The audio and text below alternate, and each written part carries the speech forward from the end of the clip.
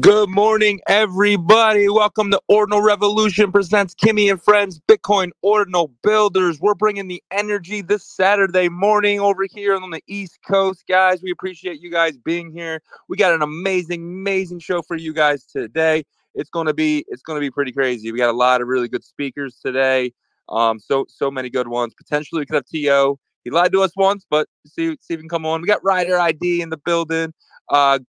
We got Ghosty Cash, Conrad from the Bitcoin Rugs. We got the Shids potentially, and it's going to be a really good show. We got some other ones too. I was informed, but the Benny from Track will be here. So we have just an amazing show for you guys today. Let me get this thing started.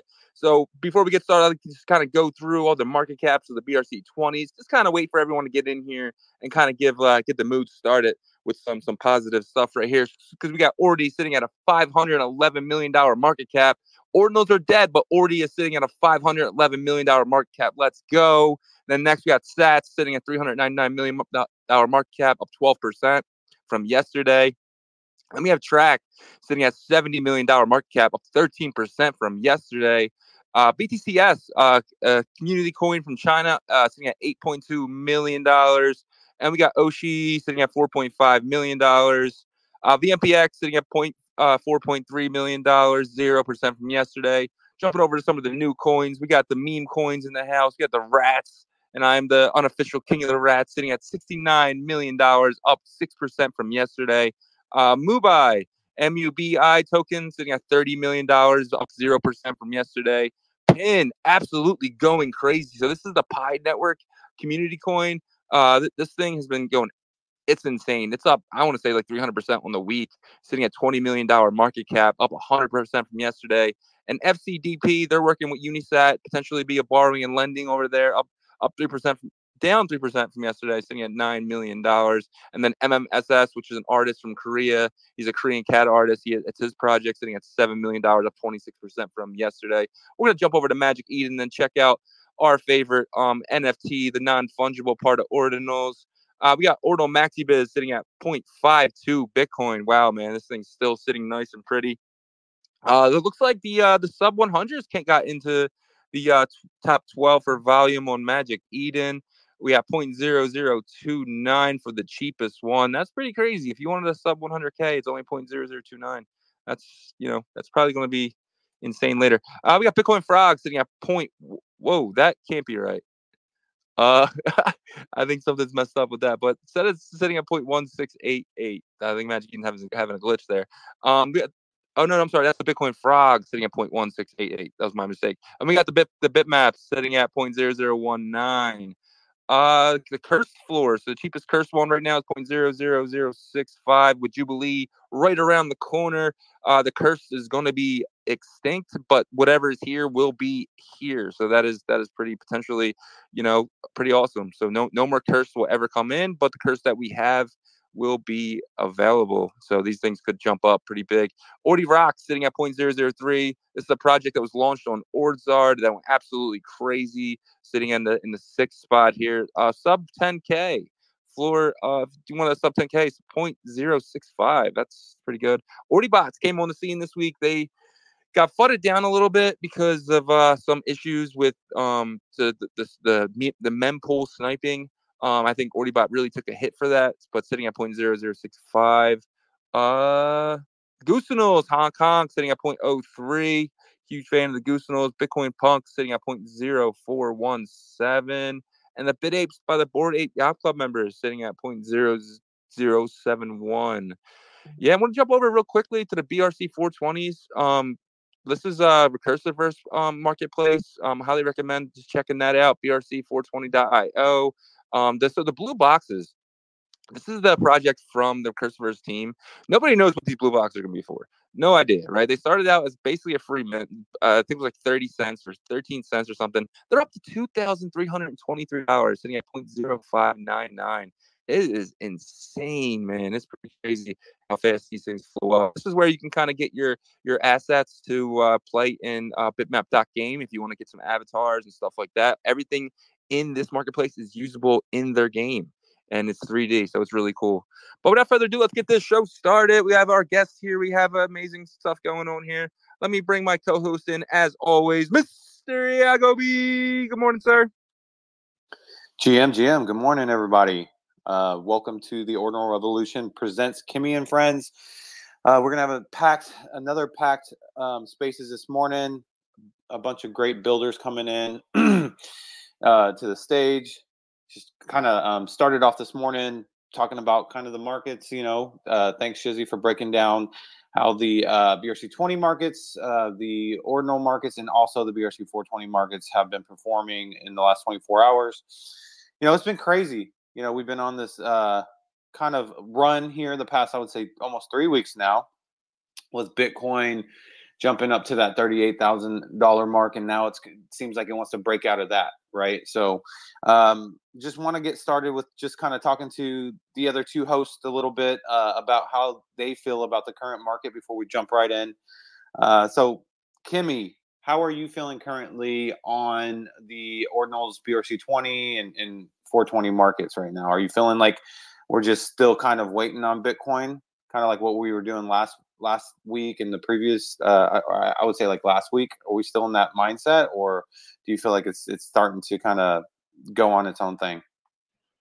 GM, I think BRC 20 a little bit slower this week, but two words of the week is Degen and Ordinal. Every day something from there pumps, mint out. 10K collection finally mint out in a matter of, I don't know, I cannot say minutes because it's Bitcoin, and especially on Ordinal, they have a feature when you click and mint it, but you don't sign the transaction, that item is reserved for, I don't know, 2 hours, and then come back. But it was fun week, definitely for me. One of the most fun weeks, and with that Ordi-Rocks, with drama with Bitcoin Bandits, and that derivative collection. Now Node Wizards minting today and stuff. Funny times for sure, and everything is pumping, and building around Bitcoin is still at the same rate as always, so everything is good in my view. Gotcha. Okay, yeah, no, I feel you. I feel very similar to what you just said. It seems like this week, past week there was a lot of fun, right? You had Ordi-Rocks, and then the bots from that just the cursed collection with the bots, and there was a lot of people, just the energy kind of got re-injected with those two collections, and I feel like, yes, we're learning. We hit some bumps and bruises with those two launches, but you kind of go through the learning periods whenever the traffic is high, right? What about you, Shizzy? How do you feel? Do you feel like we're, the Ordinal space is about to break out again? Seems like these other chains are trying to follow what Bitcoin did. So maybe the focus of Bitcoin being, Ordinals and ecosystem is going to be the focus during the bull run. What do you think?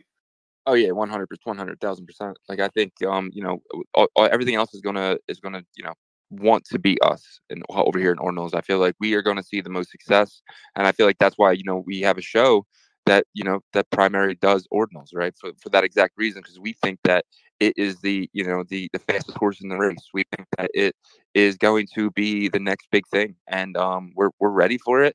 And so, I mean, if you want to talk short term, I would say, I'm still expecting a little bit of a pullback for a lot of things when Bitcoin takes this next run up to 42, and then I'm kind of expecting Bitcoin to kind of cool off a little bit before we go to our next big run. So that's just what I'm expecting personally. Just kind of right now, I'm just kind of dollar cost averaging into the projects that I like, and really just having fun with it and just enjoying the process. Yeah, 100% feel that, brother. Yeah, go ahead, Kimi. You said well. I see. I don't know how to call it, but inscriptions on Tron. So I don't have to say anything more. Basically, once you've reached Tron, when Tron's trying to copy you, that means that like it's definitely reached a wide, broad audience, right? So great point there. We have a great lineup today. We have Starfate. Congrats on your recent launch of your project. We got Ghosty Cash. They've been making noise in the space, showing utility with their BRC20. We got the Shids, that project also definitely took the space by storm. Bitcoin Rugs. We got TO coming up with Ninja Alerts, a really big project there that took some time to launch, but they finally did. And then we have Ryder. We have an interesting guest, Ryder, which will be jumping on stage with us lately. Maybe they'll be able to talk on how you can learn how to secure your ordinals here in the near future, right? Without a hot wallet, right? From a cold storage perspective. So I think that's something that we all have to think about coming up as ordinals and BRC20s get bigger and stronger. And then, of course, we have Benny here as well. Welcome, Benny. And we got a lot of great audience members in the space as well. So welcome to the space. If you wouldn't mind, hit that bottom bubble chat button or icon and share this space. Last week, we had 220 people in the space at one time. It was really consistent, so we appreciate all your participation here. But let's go ahead and get it kick-started here. Let's start with Starfate. Starfate's been on our show, on our spaces a couple of times, and I know they were building up to their launch, and it seems like the launch has been pretty successful. If you wouldn't mind just updating the community on how that experience has been and what you guys got coming here in the near future. What's up, everybody? Let me start by saying if you hear any noise in the background, I'm currently driving, but it's hands-free, so I'm safe, don't worry. But yeah, thanks for having us on the show. We are very happy with how the mint went. But yeah, we learned a lot in 48 hours. We had our whitelist mint and then our public mint, and it is crazy how much you can learn. We managed to build up quite a heavy community in the Discord, about 5,000 people in about 2 weeks. So there's definitely interest in the project, which we're super happy about. And then the rollout, we went with a relatively unknown platform, Lion, and the team were just incredible. The team have some of the best tech of any launchpad we've seen, and their hands-on approach. They were addressing our community in the Discord throughout the entire thing. We had a few technical hiccups here and there, but sometimes it was mempool, sometimes it was the sheer volume going through the launchpad. But overall, the team were great, and the mint went smoothly, and we got a lot of great feedback from the community. We managed to, on both days, whitelist and public launch, mint out. So we're very happy with that. And so far, we have been enjoying the community coming in, having their mercs, and seeing everybody suit up. And we actually dropped our first story drop yesterday in the Discord. So anybody who's curious, if you pick yourself up a merc on Magic Eden, we are listed there. You can join in and watch the story as it unfolds. But we're very happy about the progress, and the community have been all but super supportive. In fact, the Lion team had said that it was one of the most understanding communities they've ever dealt with in the face of certain technical glitches. We have a patient, understanding, and supportive community, but I think that's pretty standard in the Bitcoin space. So yeah, we're very stoked with the progress and very glad to come share it here with you guys. Awesome, man. Awesome. I'm so happy for you guys. I know that y'all have been working towards this, and it seems like it went very smoothly. But for the audience that doesn't really know what Starfate is, could you kind of explain how your storyline integrates with your Ordinal project and how it all works together? Because I think it's definitely unique. 100%. Yeah, we try and weave all the elements of the story into the real world application and delivery of the project as much as possible. And those little details for us make a big difference and allow the user to sort of be immersed in the story more. So Starfate essentially delivers a storyline through multiple platforms: graphic novel, animated graphic novel, and text form, almost like an MMORPG with a few more layers to it. And most of our story will be delivered through Discord, as well as the text-based stuff, but then also some of the visual elements. And the story itself is set in the relatively near future. It's kind of a crossover of a different dimension right next to ours, where AI, or the dangers of AI, but also the benefits of AI technology have sort of taken hold. And now what we have is these different factions that are against AI or for AI. And one of the factions that have developed this new technology is called Starfate. And that's obviously where the name comes in. And Starfate is a corporation, and the goal is to better humanity with the use of the Starchip, which is the proprietary tech. So in line with that, we're in the process of delivering AI chatbots within the Discord that are based off of the characters in the graphic novel and in the story. And our holders will eventually be able to interact with them one-on-one and individually move through the story on a very tailored process. So everybody will have their own experience of the story, depending on how they interact with the characters. And then on top of that, the media itself and the storyline, we've blended AI and real human ability. So we've got 2 members of the team who are Emmy Award winners, writers and executive producers who have put their heart and soul into the storyline. On top of that, we've taken a lot of the hand-drawn media by some very talented artists, which you guys can see in our trailers and in our sneak peeks on our Twitter. And we've taken that, we fed it into an AI. So we have the hand-drawn basis, and AI is now pushing that different media forward through prompting and through a really thorough database of that previous media. So we're mixing AI and human efforts, and we're delivering it through AI and human efforts. And we think that's kind of the blend that we want to go with, and that's also in line with our story. Awesome, brother. I really love how you guys are approaching this from a creative perspective, like, doing something different. We don't want to just be like another cool looking Ordinal collection with no substance, right? So really love that.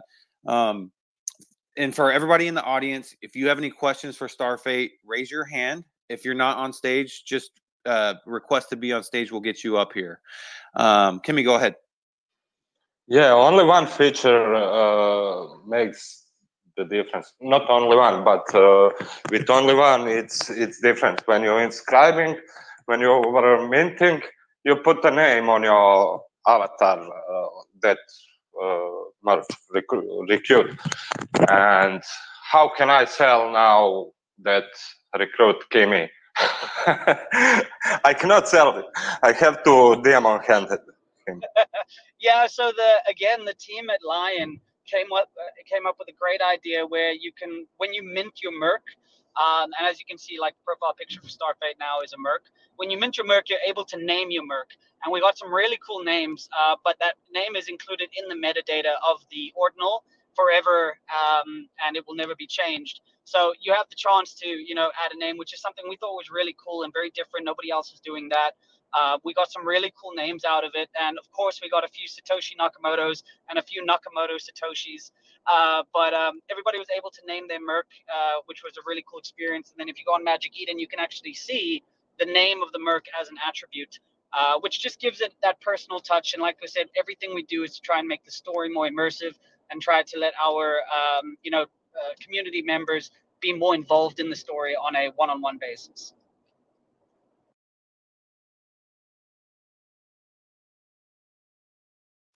Did that answer your question, Kimi? Yeah, it was not a question. Just a statement that cool feature, and it's on chain.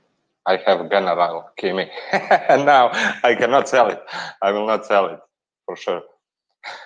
Gotcha. Yeah, I think it's pretty cool that you're able to customize it to your identity and stuff like that. So really cool. So Starfate. So what was the main reason why you guys went with a mainstream or bigger name launchpad? What was the reason why you went with like a launchpad like Lion? Honestly, just as we delivered everything, it has been bootstrap and completely hand in hand. We've assembled a team of really experienced people at the moment, and nothing against the bigger name launchpads at all. In fact, we're talking to Magic Eden and we're working on certain drop structures in the future with them. But Lion, man, not only was the team just super dedicated, but also they were able to deliver on certain tech. So one of the things is we pre-inscribed all the layers and we used recursive inscription in order to mint. And at the moment, and somebody can correct me if this is true or not, we did speak to the Magic Eden team, that's not possible on their launchpad. So we went with Lion as well for that reason. But the plan in the future, the end goal is to eventually inscribe the first high quality graphic novel, sci-fi graphic novel on Bitcoin. For that process, we are talking to Magic Eden, we are talking to Ordinal Bot, and we're talking to a few teams on how we accomplish this.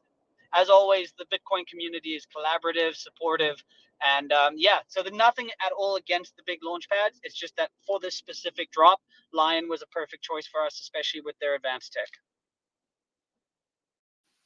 Yeah, for sure. I understand that. And when you have you know, a launch that has more, I guess, like details and it's a little bit more intricate, you might want to be able to be working closely with the launch pad, and a smaller one you might have access to them a little bit more. So yeah, exactly. And I'll give credit to Magic Eden as well. As soon as we wanted to get it listed, as soon as the first phase of minting had closed, we got it listed on Magic Eden within a few hours because the Magic Eden team were just on it and super responsive. So big shout out to them as well. But yeah, for the launch itself, Lion, the team cannot be replaced.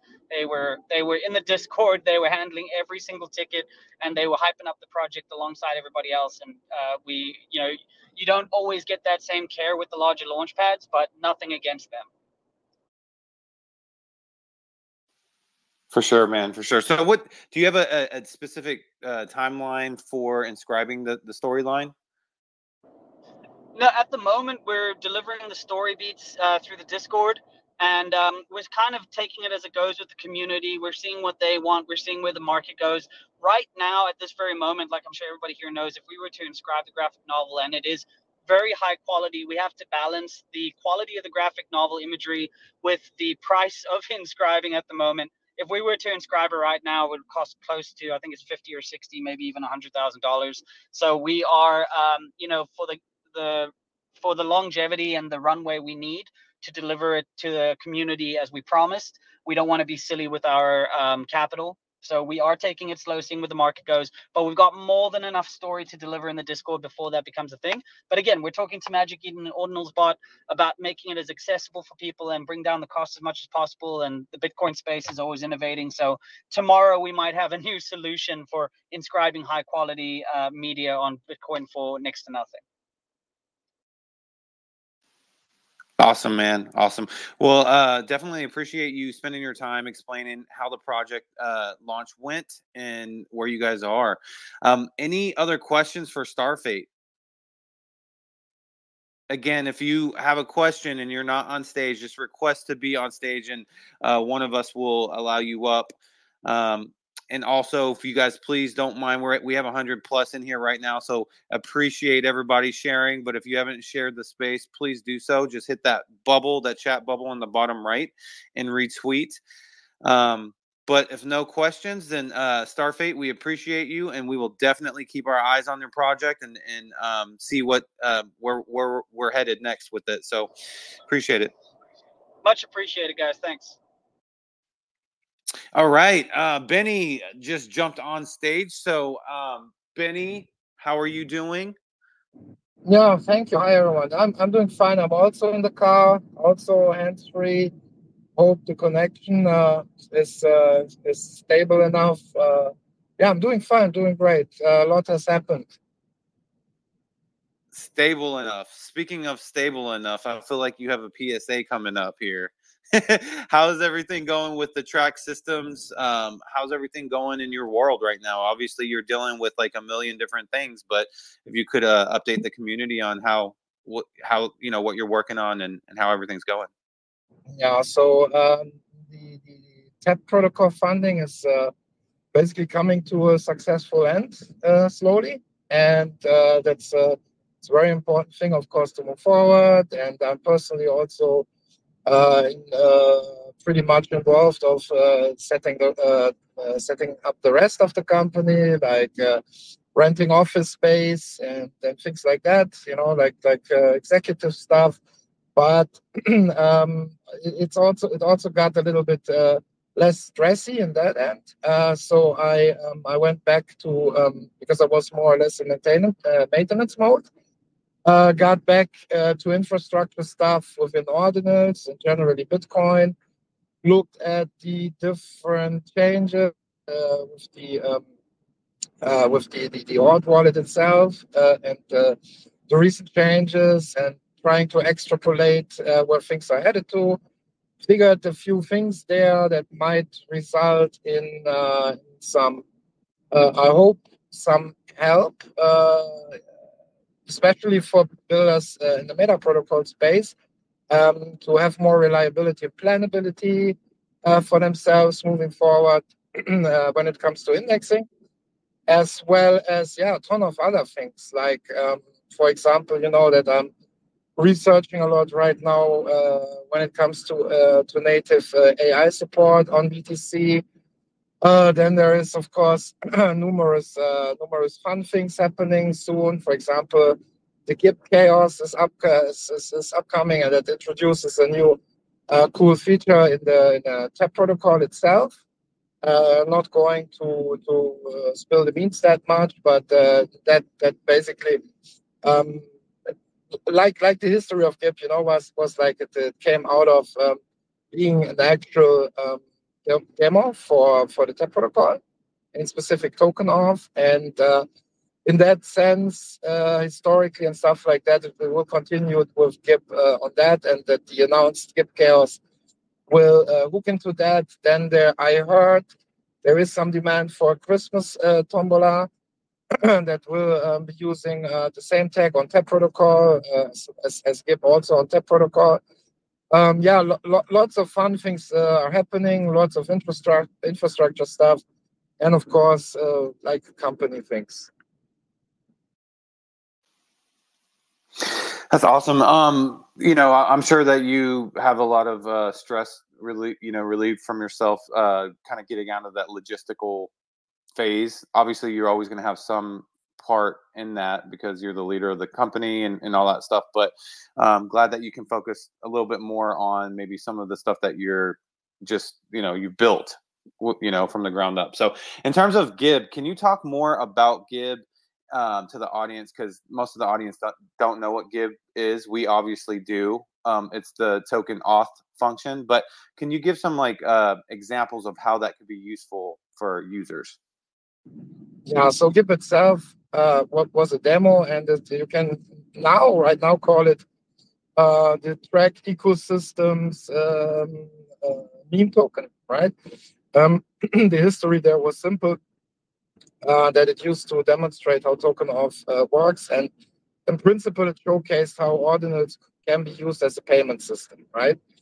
And and then one day it got discovered by an alpha group, and then they more or less minted everything out there, sort of, and that caused a lot of interest, of course, in GIP itself. And the interest got so high that Casey was forced, because he doesn't want to have too many text inscriptions on the front page of Ordinal.com. It was actually filtering it out, so it's now part of the Ord wallet code, right? So and that cost even more history to get on top of this of this token. And token auth basically enables, for example, just one example are that games projects, for example, if they want to, for example, convert points into tokens. There's a streamlined way of how to do that with the TAP protocol, and they are basically in charge, similar to what smart contracts do. They're basically in charge of how they get distributed, what the rules are, and if you commit to such an authority as a user, you basically look into some kind of contract. Don't mix it up with a smart contract. It's literally a written contract, so to say, that specifies what the authority does. So you can decide if you throw something in there or not. And in the end, it returns a signed inscription that basically distributes then the tokens. And that can be used for all sorts of stuff. for example, ZK rollups, putting stuff on L2s, or creating something native on Bitcoin. Awesome. I feel like the auth function just shows, the difference between TAP protocol and BRC20s when it comes to internal, functionality, right? So that's awesome. Imagine being, like you said, being able to, in a game, convert points to tokens, or doing certain specific payments that are automated. So that's super awesome. Mr. Miyagi, you got your hand up. Go ahead. Hey everyone, good morning. Appreciate you guys having me on stage. My question was actually geared towards Starfate. So if like you can pass me, and I can ask my question later since Track is talking. Okay. Well, you had your hand up. Go ahead and just ask Starfate. Oh, okay. So thank you. I appreciate it. So two things. One, I wanted to give constructive criticism, if I may, and two, I wanted to ask a question for Starfate. So one, my constructive criticism is that I clicked on your profile. I really like the art. I clicked on the link tree, and I clicked on all of the links, and I still have no idea what Starfate is. So as like a consumer, maybe if there's like some words or literature on the links, that's something that I would personally recommend. Like the homepage has art and stuff, but it looks really good. Again, this is just constructive criticism, because I do think this product is really good. So I think that if like you could kind of explain a little bit about what it is before the trailer with the videos, and then that'll help the consumer like kind of understand it while they watch the videos. So that's one thing. And two, I wanted to ask, as an AI art person who did a project on ordinals, did you find the inscription process, and so for one, did you inscribe it previously, and have the collection ready? And two, if so, how did you go about that, and how did your team expense it? Because I'm curious. So thank you for giving me the opportunity to ask questions, and I appreciate you guys for having me. Thank you. Yeah, well, number one, I'll say thank you for the constructive criticism. We always appreciate it, and we will take that in, and I will talk to the team about it, make it more clear. Number two, it's quite a long-winded answer, so out of respect for Track, why don't you DM us, and we'll explain to you the process. It was pre-inscribed, and we used recursive for the launch, but yeah, out of respect for Track, I'm gonna keep it that short. But feel free to DM us. We'll talk about it there. Thank you. I really appreciate it. Great question and great feedback there, Mr. Miyagi, and appreciate Starfate answering him. Yeah, get in his DMs, and then you guys can continue that conversation. But anybody that needs to come up to the stage, just ask any questions, you can do that, even if we get off topic for a second. But bringing it back to Benny and Track. So the internal functionality with Gib, right? So that is huge. Is there any other internal functionalities that you feel that are like as big as the token auth, or is that pretty much other than that and sending to each other, that's it? Yeah, of course, there's more. So there will be a lot of token trade function, peer-to-peer trading of tokens within the TAP protocol very soon on various TAP protocol native marketplaces. Also, not spilling the beans here because I'm myself not developing this, but I know it's gonna be a thing. And when it comes to basically the next phase in Gib itself, it's gonna showcase a new authority that hooks directly into interoperability between ordinals themselves. So it's not a token authority, but it literally expands on how you can reach out to other ordinals in terms of who has the privilege, for example, first is like a classic. Who has the privilege about that in the end, right? So, and that is what this new function is gonna be about, and that is what Gib is also being utilizing in the very soon future. That's great. That's awesome. With that being said, you mentioned the peer-to-peer, right? So I've always was intrigued. Atomic swaps are really cool. So would it just basically be kind of like a peer, like one-to-one person, two different individuals that are going to be trading tokens? So the value of each token is just relative to each other, right? Because there's no way to, there's no AMM, there's no way to really have the value integrated with that, is there? Oh, I think I'm chopping off here. Can you hear me? Yeah, I can hear you. Okay, cool. Yeah, so to answer that question, so first and foremost, token trade, as you just analyzed pretty well, is you're literally not trading versus sets. Yeah, that's one thing. The other thing is that's where it really shines is that that you have you can put out arbitrary amounts of tokens for sale, which means you don't have to package your stuff anymore, right? And B, you have a kind of order book, yeah, that can be filled. So, and the here comes the kicker when it comes to actual being able to actual trade against volume.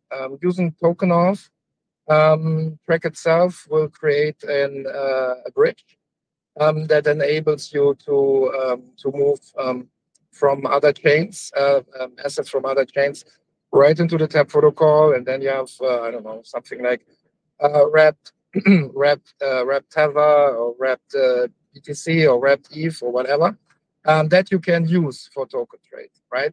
So that's a strategy here, and that is and you can also get your feet wet pretty much soon, because there is already a way to get value, and it's because ordinalswallet.com already supports the TAP protocol.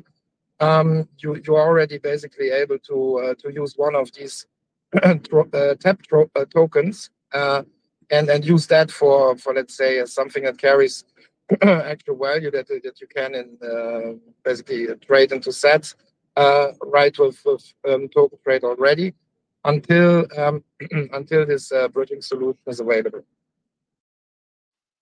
Got it. So are you telling me that eventually there's going to be a wrapped version of Tether that's going to be living within the TAP protocol? Yes, that's exactly what's going to happen. Yes. Wow. So how far do you think we're away from that? Oh well, we're entering Christmas time, right? And to be honest, I also need like at least a couple of weeks, for the AI stuff. So the plan here is to move on that fast throughout January. Definitely, and that's obviously getting some people excited. I can see Shizzy and Kimi boy hitting the hearts left and right, and the fist up, because getting a stable token over into this environment has been something that people have felt like is impossible. So if you're able to do that and when I say in this environment, I'm talking about within the protocol, right? So I feel like that's a missing part to like a functional swap. So that would be very, very huge. No, not just that. I mean, the plan from the beginning was also to you can look that up in the TAP protocol specs to also create bridges from BRC20 into TAP protocol.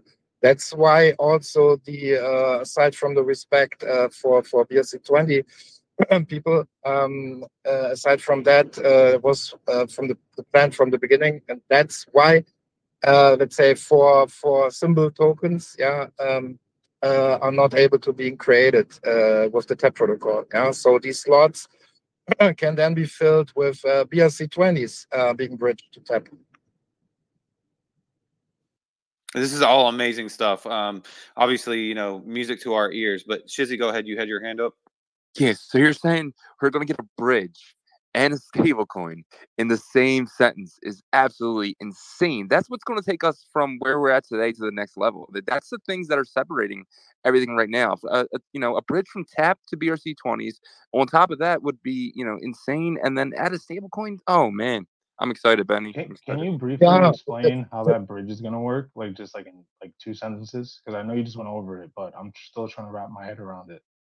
Yeah. So first, it's probably good to explain what the strategy here is, or what I believe that the strategy is actually the one where the demand is. I see a lot of EVM tools popping up. That's totally normal and expected. But the strategy there obviously seems to move assets out from BTC into these EVM chains, to stuff like that. There, it's fine. Absolutely, use cases for that too. But is it helpful for us? Don't think so in the long run. So, and generally, having stables natively in the protocols that you're supporting is actually the way to go. Yeah. You need to bring liquidity in, and that's how that game simply works, right? If you want that the ecosystem that your protocol relies on is flourishing. So how that works with token off is basically it's a known knowledge way of interfacing into the TAP protocol, which means that the TAP protocol doesn't need to know about the specifics of the implementation, of an authority. All it needs to know is what are the rules for something getting in, and what are the rules for something getting out. And in between, the authority can go wild, can do its stuff. Similar like how it's done on ZK rollups. Actually, you are able to do there what you want in between. You can actually use a ZK rollup. You can use an EVM L2. You can use any kind of L2, or doing just something natively, right? For example, the token authority that has been used with DIP was actually utilizing track core already. So, and if you spin that a little bit further, you can get like a good feel about what track core itself will be about next year. So, and that's basically a very flexible and dynamic way of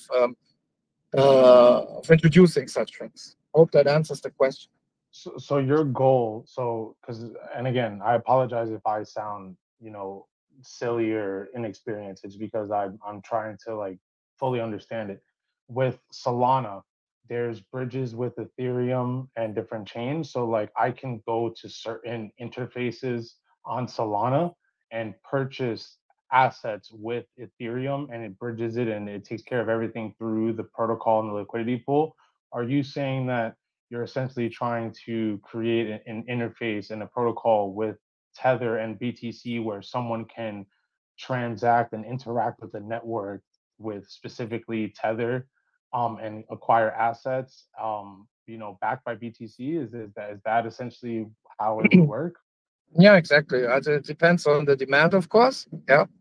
The framework for that exists already.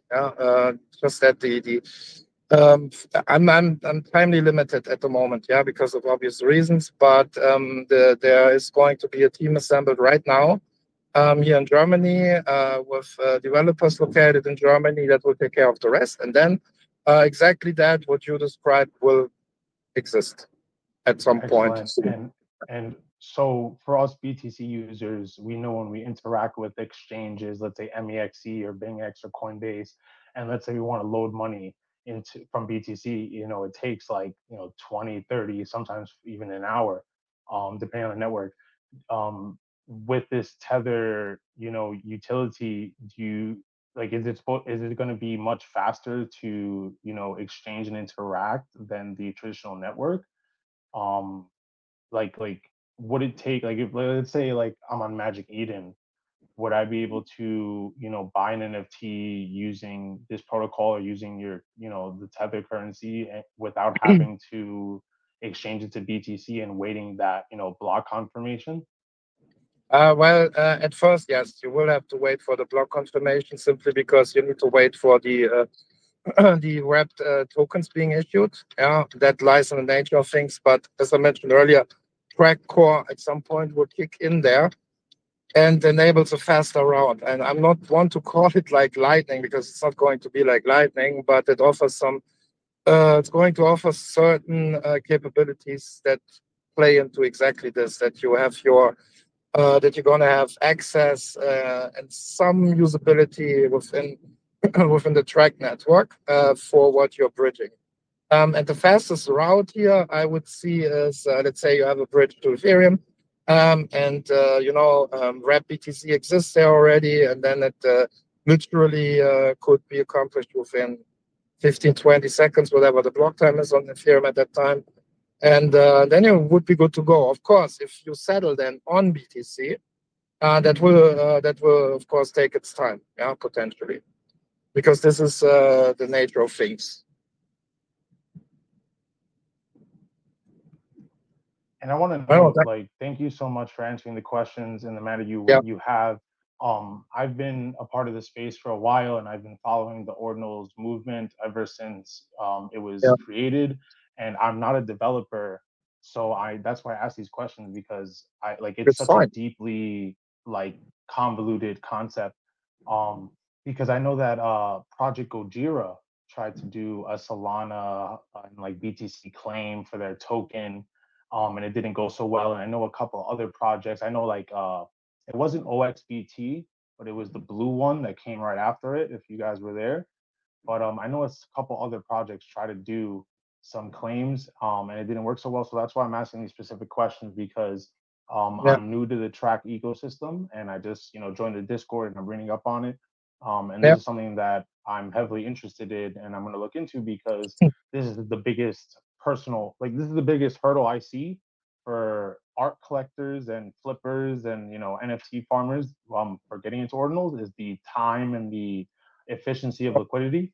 So thank you for answering the questions, because it definitely tackles those problems.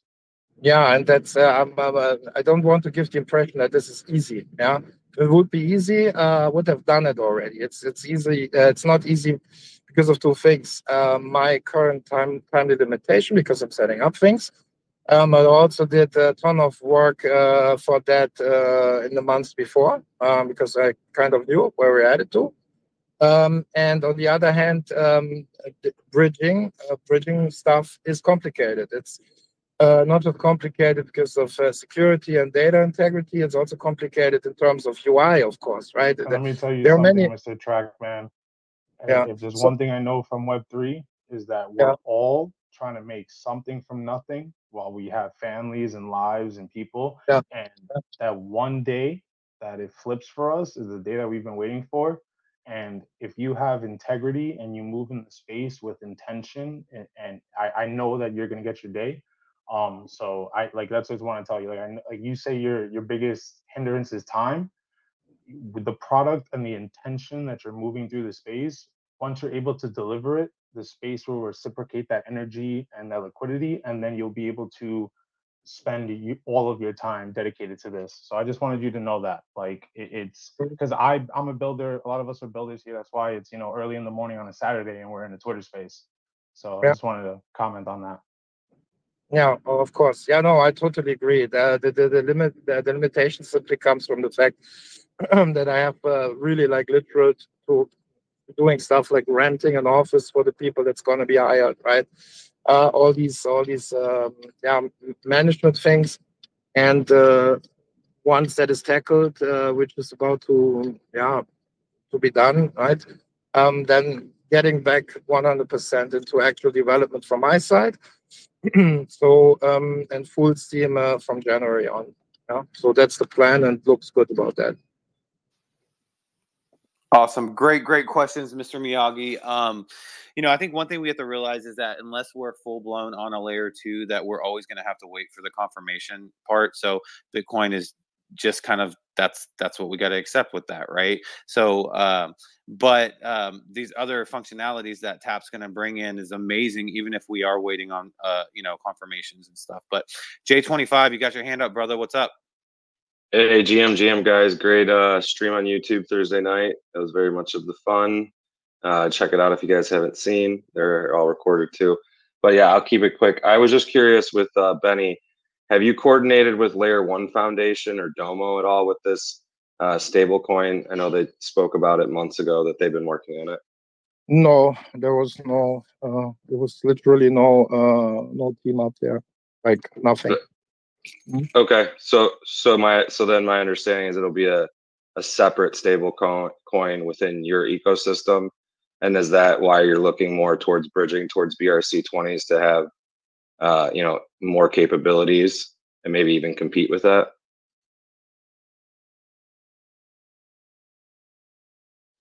I think he was talking about bridging possibly away, or not away, but like having the bridge there from BRC20 to TAP protocol. Is that what you're talking about, J25? Yeah, but you mentioned stable coin. So obviously, if you have a stable coin within one ecosystem and a bridge, you know what I mean? It could then bridge away. So I was just curious if it'll be kind of like USDT and USDC, like we see on Ethereum, two separate products. Yeah, so I'm definitely not going to invent another stablecoin natively on Ordinals, because I think that's a very, at least at this point, it's a very dangerous thing to do, also from law and regulations point of view, and would rather reutilize something that exists already. Yeah, that's where it's coming from.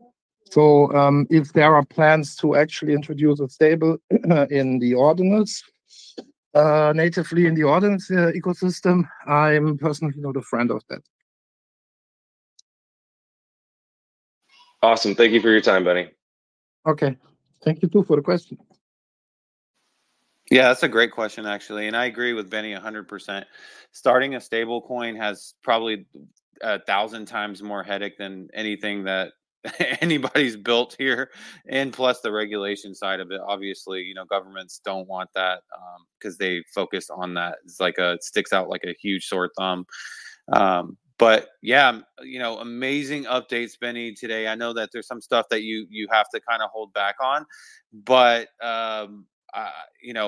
everything that you've mentioned today sounds amazing. Stuff that the space has been waiting for. And one other thing too, I want to mention. I 100%. This is what I believe, and personally, this is my opinion only.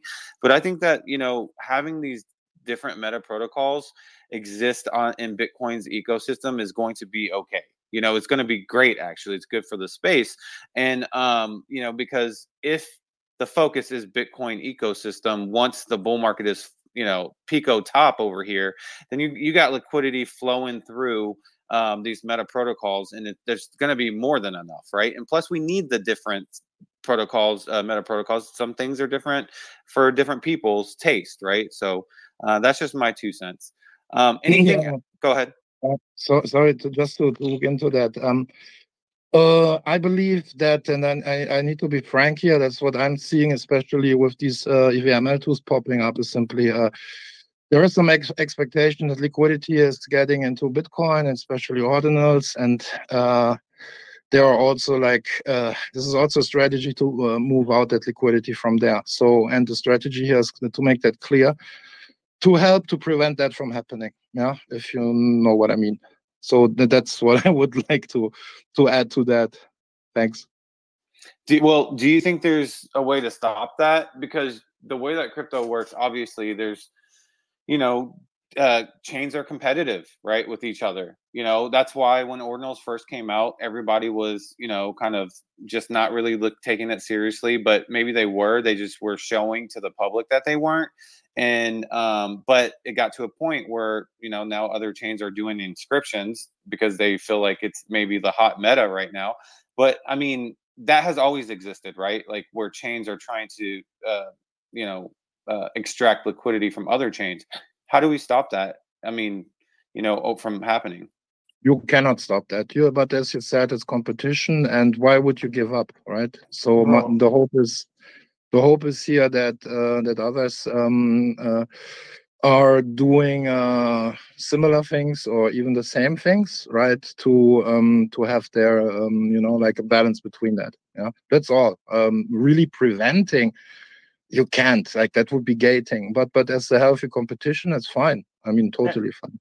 And I want to add on to this track. I personally feel that from like a fundamental standpoint, ETH won the moment that Casey Rodimer created inscriptions. Like as an ETH maxi and a person coming from ETH, there is no denying the precedent and the immutability of ordinals, but that doesn't necessarily take away from Ethereum.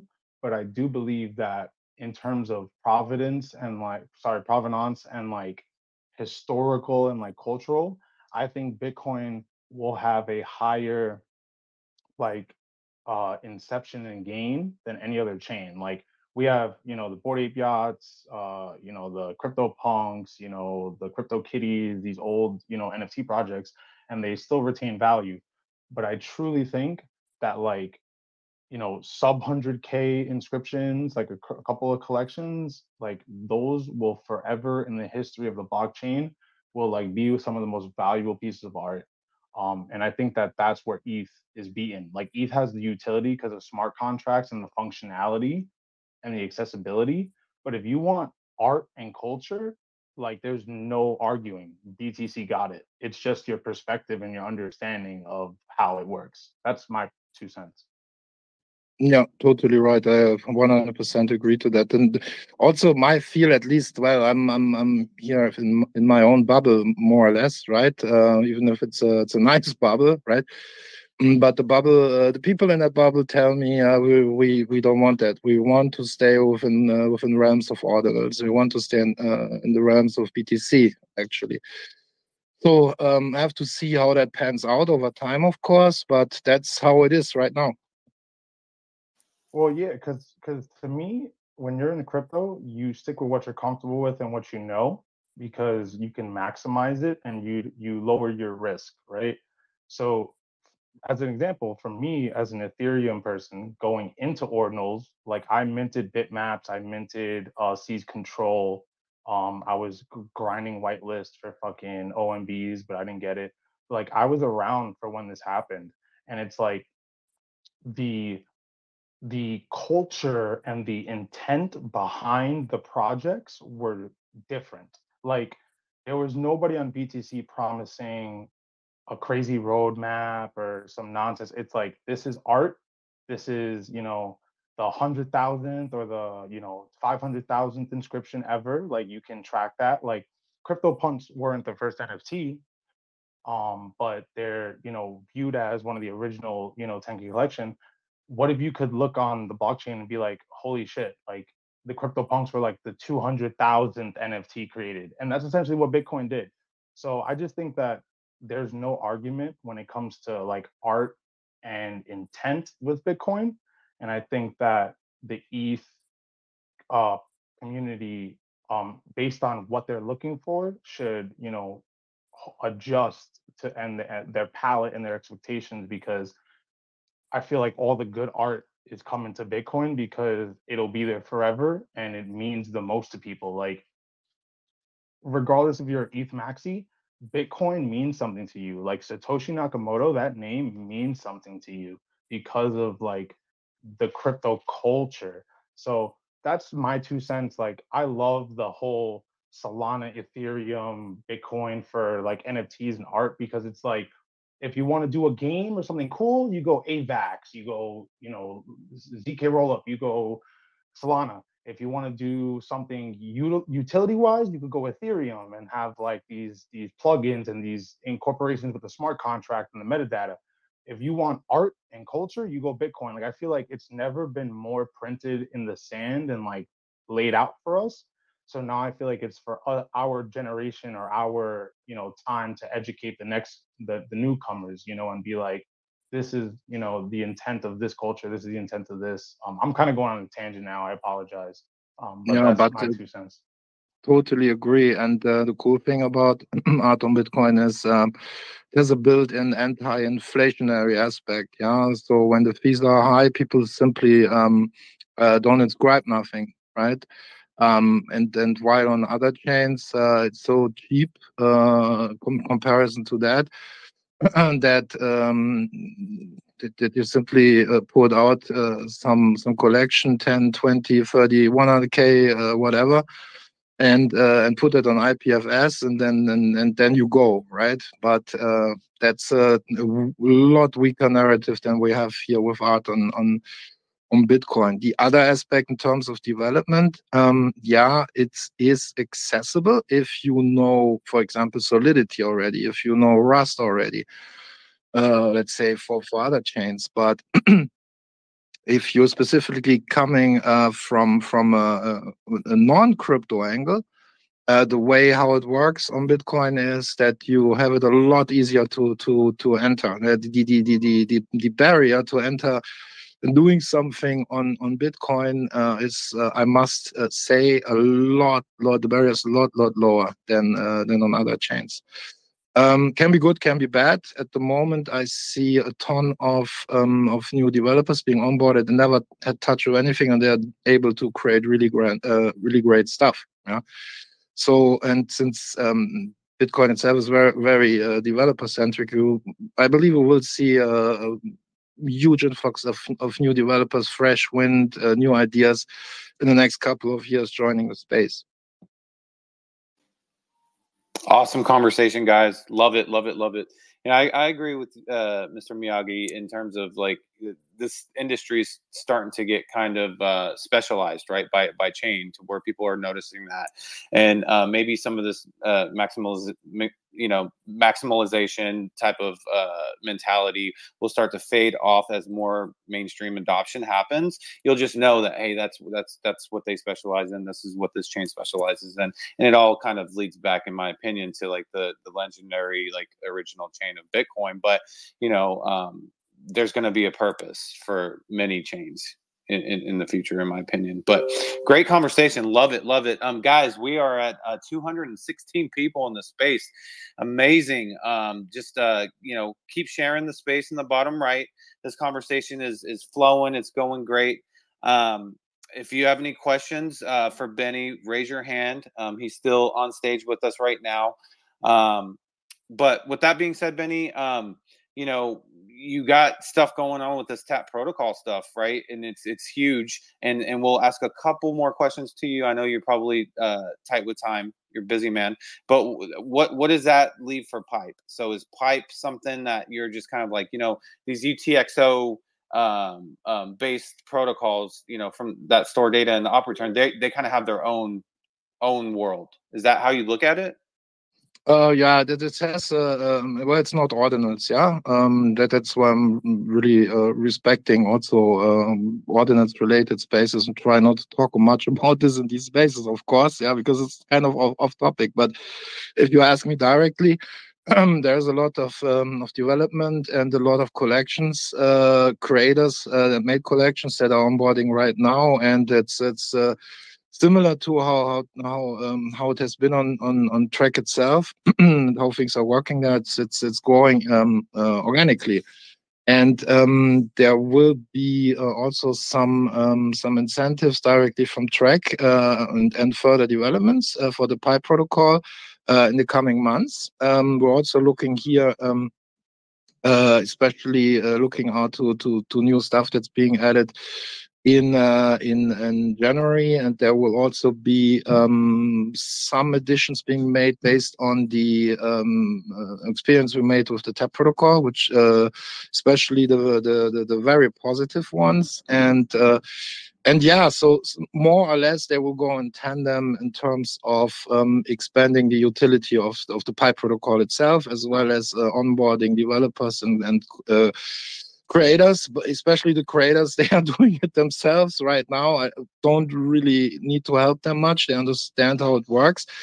And the thing with the Pipe protocol, it's simple. It's super simple. It's very easy for developers to hook into that. It's very easy for creators to understand it, especially coming from what they did on other chains. And it's flexible enough to serve that even without the existence of smart contracts, right? So you can basically build ERC20, ERC721, and ERC1155 style, like tokens and arts. It allows what for recursive inscriptions for like images. Yeah, that is something, for example, that I lead to the builders in the ecosystem. So I got also questions like, what about rare sets, right? In my opinion, if you like, I don't want to put myself on the same level like Casey, right? But how I would have handled the Ordinals wallet would be basically a more modularized system. So at the moment, the Ord wallet tries to be many things at the same time, which is called monolith. Yeah, it has a monolithic architecture, and it's gonna be very, very, very complex and complicated moving forward to actually understand what's going on there, right? One ways of how to do that is through modularization, and an aspect of that modularization is, it's not really modularization, is that you shift certain aspects, the responsibility for certain aspects like rare sets, like things like recursiveness, because recursiveness is actually a thing that is completely happening on the client side, yeah, in the Ord Explorer. That's something especially that any builder can do himself with their own explorers, yeah. But even stuff like inscription numbers, right? Are more or less not part of the core specifications of pipe. And one result was that I think pipeline.app, ppline.app, they just created their own counter for that, and then inspip.com, they followed that basically. And now the community itself agreed on a standard for something like inscription numbers, which are called PIDs there, right? So, and and that means that a lot of the complexity, like ordinals, like your ordinals world has, that doesn't simply exist within the pipe protocol, because these are all aspects that you can outsource, yeah, and give in the hands of third parties. But that being said, there will also be actual modules for the pipe protocol itself. For example, when it comes to peer-to-peer trading, using PSVTs and things like that, that would be a module, you know, where this could be added, and there could be another module, potentially not, but I have to see. Another module that adds Explorer functionality, but these are separate software pieces that you can attach to it. They're not part of the actual, you know, core. Yeah, that's why it's also called Pipe Core. And and this is just to have some really conservative and reliable way in terms of upgrade paths. Yeah. So you have to imagine, if you're a builder and there's being a new version being put out every week, and something changes, and there are new types of inscriptions, and there's this and there's that and there's this. It makes it really difficult, you know, to follow all that, and then problems occur. And to be honest, problems occurred so far with Ordinals too. Of course, with pipe there will also be problems, right? That's in the nature of things when you develop stuff. But the principle here is on pipe is being as much conservative as you can get, in order to not make it as hard for the ecosystem. Yeah, that's emerging on that, and that keeps emerging on that. And the first results of that is that people are left and right started to build on pipe, you know? And that shows me personally, at least, that this is a concept that works out. On the other hand, pipe is also, it's also, be frank about that, that's for people that are just a different audience, right? They're probably they like ordinals, for example. They're new, right? But they like ordinals, but it's really, like I said, complex, and that they have it's more accessible than to them. Yeah, and some people like the UTXO model better for tokens, yeah, on pipe than what's happening with TAP C20, yeah, which is also totally fine, right? It just addresses like a different audience. Yeah, that's more or less when it comes to pipe, right? Lot is in motion there in the same way that the TAP protocol is being supported and developed. In the same way it will go on with pipe itself. So there's no change in stats on that. Awesome. I appreciate the breakdown on pipe. I know it's not Ordinal's focus, but appreciate your update on that. Seems conservative, but composable is really the approach there. Well, Benny, sir, we appreciate your time today. as always, amazing alpha inside information in terms of like what is going on in your head and with the track system. We are going to move on to the next guest, though, as we are already at the 8 o'clock mark, 8:10 actually, or 9:10, sorry, Eastern. We're going to move to Ryder.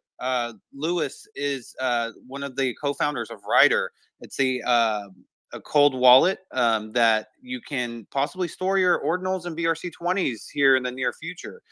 Welcome to the stage, Lewis. And if you wouldn't mind just explaining to the audience what Ryder is and how it could possibly help the ordinal space here coming up. Hi guys, my name is Lewis, but I would love to give the stage to Marvin. So Marvin actually is our CTO, and then we schedule him for this Twitter space. So I would love to call on Marvin first, and then maybe do his little introduction, and then he can explain Ryder in a bit. Perfect. Marvin, the stage is yours. Hey all, thank you for having me. Well, Lewis, that was a short one, eh? Hey guys, I'm Marvin, as already mentioned, CTO. So the other co-founder of Ryder. We are building a new kind of hardware wallet or cold wallet that works a little bit differently and revolves all around the interaction of simply tapping your device. So we're all used to using something like Apple Pay, contactless payments, and this is something that was foundational to us and inspired us to create a device that allows us to do these kinds of things with crypto. So imagine just going somewhere and all you got to do is just tap your wallet to do a transaction. But on top of that, we wanted to make a device that is a lot more secure, harder to lose, or make it as difficult as possible to lose your wallet. So we came up with a new backup system that we call Tap Safe Recovery. And as the name already implies, you can create a backup by simply tapping your device on recovery tags or different phones. So you don't need a seed phrase, and you don't have to worry about like, oh, where did I store my seed phrase? Where did I put this piece of paper? And instead, you have a redundant system that you can use to restore your wallet. So that's Ryder in a nutshell. We're also very interested in ordinals and NFTs and bringing this more like front on the stage and allow you to carry these around and show people the NFTs that you have. Awesome. Thank you for breaking down, what the product is from a high level. When it comes to the ordinals and, the Bitcoin layer 1 native assets, how far do you guys think that you are from offering that service? Yeah, so it's funny you ask it like that, because when we started out with this, and maybe a side note, the first conception of Ryder was already over 2 years ago, but we've been like hands-on building just for the past year. When we first started out and as we were building, ordinals was never really in our purview until just very recently. It started exploding. People started talking about it, and we had a lot of people coming to us and asking like, hey, are you guys interested in ordinals? And we saw that just looking at different, not just hardware devices, but also wallets, that this first class support for ordinals was quite lacking in many wallets at the time. So that is when we started thinking about like, hey, maybe this is something that actually makes a lot of sense. And ever since, it's gotten as big as it is now, and looking at the transaction volumes and the amount of people that are asking us about it as well, we really realized just how important this is. So it's become very important to us to also support ordinals, not just as you're doing a Bitcoin transaction, but also making that more visual and understanding like, hey, I'm trading ordinals, and being able to show these on your Ryder as well. So yeah, it's gone from basically non-existent in our team to quite important in a short amount of time. Gotcha. So the ordinal space is a space that you guys are focused on, but did you mention like when do you think that will be supported? Is it something that's still in the works right now? Are you guys trying to kind of figure out, or you have it figured out and it's just kind of a market release type of thing? Yeah, so we're working on it, and I'll be honest, we're still formulating what our day one release is going to look like. So we had this idea of like these are the core chains that we want to support. So naturally, that's Bitcoin, some EVM chains, also looking at Polygon specifically, and Solana. So this was kind of what we characterized as the core chains to support. But as I mentioned, like Ordinals is kind of like more people are talking about Ordinals than anything else. So we are looking at that, but I cannot yet say for sure if that's going to be a day one, because we want to do more than just the transactions. We also want to be able to, as I just mentioned, to show you what's going on. So we do have to figure that out if that's going to be day one. But even if it's not, it should be quite soon thereafter. Gotcha. Makes complete sense. Yeah, and we're gonna get a tweet pinned here, guys. We actually had Ryder on the Ordinal Revolution podcast, so check out that episode so you can get more information on it. You know, it's definitely a sleek looking device. You know, it looks like the new generation hardware wallet, right? So go check it out. Reminds me actually kind of the face of a iPhone watch, right? Or Apple Watch, sorry. Yeah. But go ahead, Mr. Miyagi. You had a question? Mr. Miyagi, you got your hand up? All right. Can y'all hear me? Yeah, you're good. While he's working on his hand up, I do have a question. So, Marvin, I was curious. You said this is, I don't know if I misheard, or is this going to replace a seed phrase or be a tool on top of a seed phrase?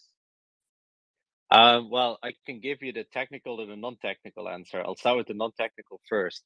So we do intend for this to be a replacement for the seed phrase for the vast majority of people, in the sense that you don't need a seed phrase anymore. You can set up this backup, the whole process, creating a wallet, and then the backup process, so tapping it on the recovery tags and on your phone, takes less than 60 seconds. You can add more redundancy later. So we have a concept that I can get into more later, but you can involve even your social circle in your backup process in a very safe way. So yes, we do intend for this to replace seed phrases for most people, but the technical side of this is that it is still fully compatible with the standards behind the seed phrase, so BIP39 and BIP32. And you can also import your seed phrases and then create a tap-safe backup for that. So if you're a more advanced user and you know, you do see this necessity, that is still very much possible. So you kind of get the choice in that aspect. Right on. Thank you for that clarity. Yeah, because in order to have a private key and a public key, you have to have a mnemonic seed phrase. That's how it is created. So, so then my next question is, you know, like the average consumer product microchip lasts roughly 2 to 5 years. Are you planning on using something that is more of like a solid state, a longer term chip, or anything like that? Because, you know, my main concern has always been, yeah, I can put these on USBs, other devices, things like that. But at the end of the day, the only thing that matters really is the seed phrase. Yeah, great question. I love the depth of this question. So there's a few parts to this. So first, the writer itself has a secure element produced by German manufacturer Infineon. So that already has a pretty good data retention and is a pretty, like, a very secure chip, latest generation chip. The recovery tags, on the other hand, those are NXP chips. So we purposely chose a different supplier, so that, you know, because we're working with secure hardware, we want to mix as many different suppliers as possible to prevent, you know, let's say there's a serious issue with Infineon, then we still have other options. These NXP chips that are inside these recovery tags have a data retention of up to 25 years. And these tags are also water and dust resistant. So the tags will last a long time. And we have some plans in the works to also see, like, hey, you know, like, how old are your tags, and maybe there's some space to replace these tags, because you're absolutely right, data retention, it's not forever. For those of you that still remember making backups on CDs or DVDs, you pull them out of the closet 10 years later, and you have some trouble reading them, if you can read them at all. So yeah, it's something that was on our mind quite a lot. Awesome. Thank you for your answers. Really appreciate it. I just think as more people look into hardware and you try to go to retail, these are definitely great options, but just having an understanding of, like, you know, this is more of an intermediate security option. Totally, yeah, and I'd like to add to that as well, that the tap safe recovery process, once it's released, once the product is out, we're going to fully open source that as well, and we just hope that there are other people out there as well that are going to integrate this and say like, hey, these standard tags are really great, but I have this different idea, and I'd love to create a recovery solution based on that as well. So that's something that is also very important to us. And luckily, we do have a few partners that they build software wallets, and they have expressed an interest in also integrating tap-safe recovery. So that would also give you third-party options, maybe from day one or very soon thereafter as well, so that you also don't have any sort of lock-in. Great questions, J25. Okay, so Lewis or Marvin, either of you can answer this.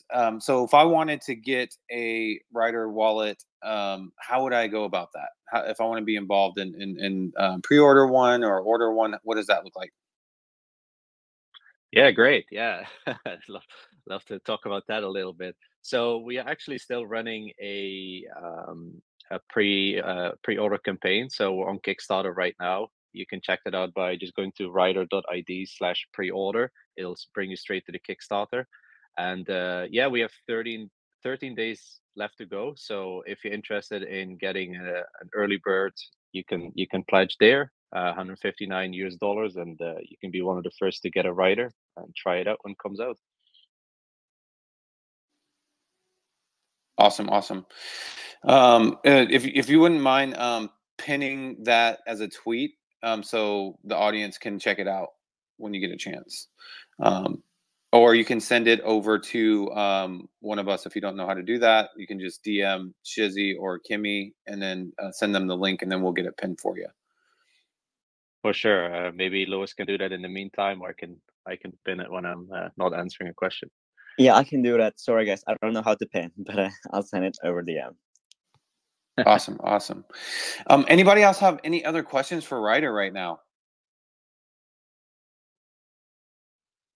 All right. If you guys have any questions, just raise your hand, or if you're not on stage, just request to be on stage, and we'll get you up here. We appreciate both of your time, and we look forward to having a solid hardware wallet for the space. So we're definitely going to keep our eyes out on Ryder and when that product release comes out. So appreciate it, guys. Awesome. Thank you for having us. Thank you. Yep. No problem. All right, we're gonna go to Hedren next. I had no idea that Hedren was the one of the founders of SHID, the SHID collection that came out of nowhere and really kind of took the space by storm like a week and a half ago. So we're gonna go to him, and then we're gonna hit Ghosty after that. But Hedren, what's going on, brother? We had him on our show before we rebranded. He also is a founder of Bitcoin Rugs, but Shids has been a pretty big hit. What's been going on? Can you talk about that? Yeah, hey everyone. So can everyone hear me? Yep. Yeah, okay, cool. So I mean, everything just started with me talking with the artist of Shids. He's been doing AI for quite a while and training his model on WASIS. So he just showed me a few pictures and stuff, and I got this idea about just doing this totally for free and releasing it to the community. So I set up a small dev team from the rugs and the goblins and everything, and we set up the website in like 2 hours or something, and like everything went super quick. I think from the main idea to the launch, it was like 24 hours. Did everything purely for fun. So that was really cool to wake up to. I barely got to mint any because I just woke up at 1 a.m. and saw the mempool and everything was shits. Yeah, 100%. It was kind of it came out of left field, but I think it looked so different. Just the art in itself, almost kind of like you use this like X-ray filter or something. Obviously that's not what happened. The art is just a little bit different. But I heard there's like some sort of like older meme associated with this. Is that true? Yeah, so like the whole art is based on the WASI art.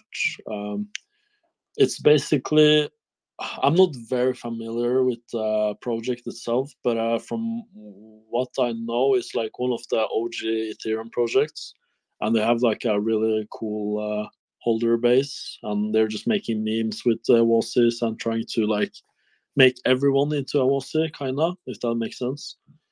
So we went with that, and yeah, the AI model is trained on like I think 10 plus artists. So it's like every artist doing WOSIS is just incorporated into the model itself. So that's really cool. And also, like, I don't really like to call myself founder or owner of the shids, because like it's a straight up community project. Like we like to say like everyone is the owner there, so we don't really have any like admin roles there or anything. We're just mods, to be honest. Gotcha. Awesome. So, what's the next move for Shids? Is it just like you said, it's community? So, kind of whatever the community comes up with, is that the perspective? Yeah. So I think we right after launch we developed a website where you connect your wallet and then you can write stories about your SHID. So it has a lot of stories in there. It's the website is in the Shid's bio, so you can take a look at that if you want to, guys. People just writing random stories about them. And the second thing is like we also want to do like community tweets. So we're setting up a bot where the community makes the tweets and then they just vote on them, and the most voted ones get published. And also, there were a lot of people getting front ran. I haven't ran the numbers yet, but I assume it's about 10 to 20K front ran shids somewhere there in wallets. So we want to do some sort of free mint for the front run wallets where they can just claim something. We haven't gone through the logistics yet because we would have to develop that from scratch. We don't really like using launchpads and stuff. We rather set up everything ourselves and don't collect any fees on it because it's a community project and the whole thing is for free, right? So that's the main next step, I think. Other than that, is just what the community wants, and we try to make things from what the community wants. Gotcha. Sounds like a really strong community project is really what this is. You guys did 32 Bitcoin in total volume, and this launched what, like a week and a half ago? Yeah, around that. I think the market cap is like 2 million, almost 2 million right now. Gotcha. 2 million, and there's 7.8K total supply, so 7,800 total. Are you guys going to add any filters in terms of rarity to Magic Eden, or how? So the issue is like all of them are 101s, right? So it's kind of hard to add any rarity on them. Also, just to keep everything like really, really fair, the artist himself made a few rare shids. Like no one knew which ones were rare, not even us. So people figured out the purple ones were rare at the end though. So I mean, we had like a sale for 3K for a purple one. From what I remember, it was only like 26 of them in the collection. So yeah, back to the rarity thing. I think it's kind of hard to incorporate because all of them are rare. Like the only thing you could kind of incorporate is like background color, but I think that's gonna be a bit hard as well. So that's the main issue there. Yeah, or the ones with the Bitcoin logo. Those are pretty cool. Yeah, those are pretty cool, man. Like I really like all of them. Honestly, we didn't. I mean, it's a big collection, so we didn't even go through all of them before setting up the website and stuff. So like, even now when I'm looking through everything, I just see new shits. I love the name of it.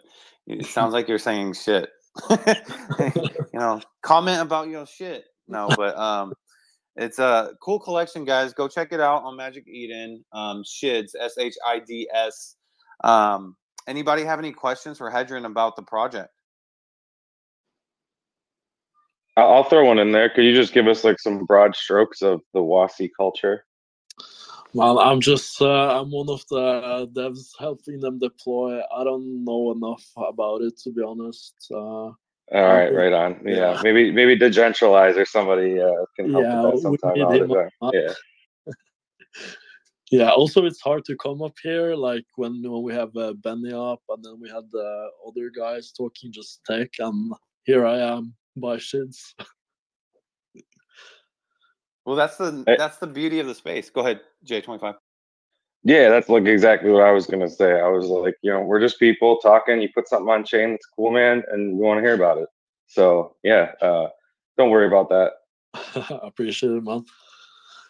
Exactly. Yeah, it's just the beauty of the space, man. There's going to be a lot of technical talk, and then no technical talk when it comes to some of these ordinal, JPEG collections that get released, and that's why I love it, because there's both ends of the spectrum, but we all are interested in a little bit of everything. So I also wanted to mention one more thing. I'm all over the space, running several projects and doing a lot of shit. So with the current, I don't know if you guys have seen the Ordsar website with the Degen mints and stuff. Yeah, and I'm also a dev, and we have a small dev working with Ordinal Genesis, which is like the mother company of everything. And we're getting like really frustrated about Ordzar. I don't want to shit talk anyone here because I know the man running it, but we want to develop something similar but better. That's coming in a few weeks, 1 to 2 weeks, depends on how fast things go. And we're gonna have everything really smooth. Have high capacity servers, so the website doesn't crash and everything. So I'm really excited for that, to be honest.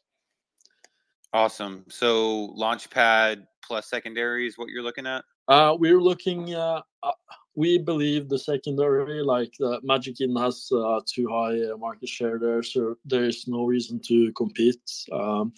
We're gonna do a straight up Launchpad for free mints, Degen projects and stuff and so on.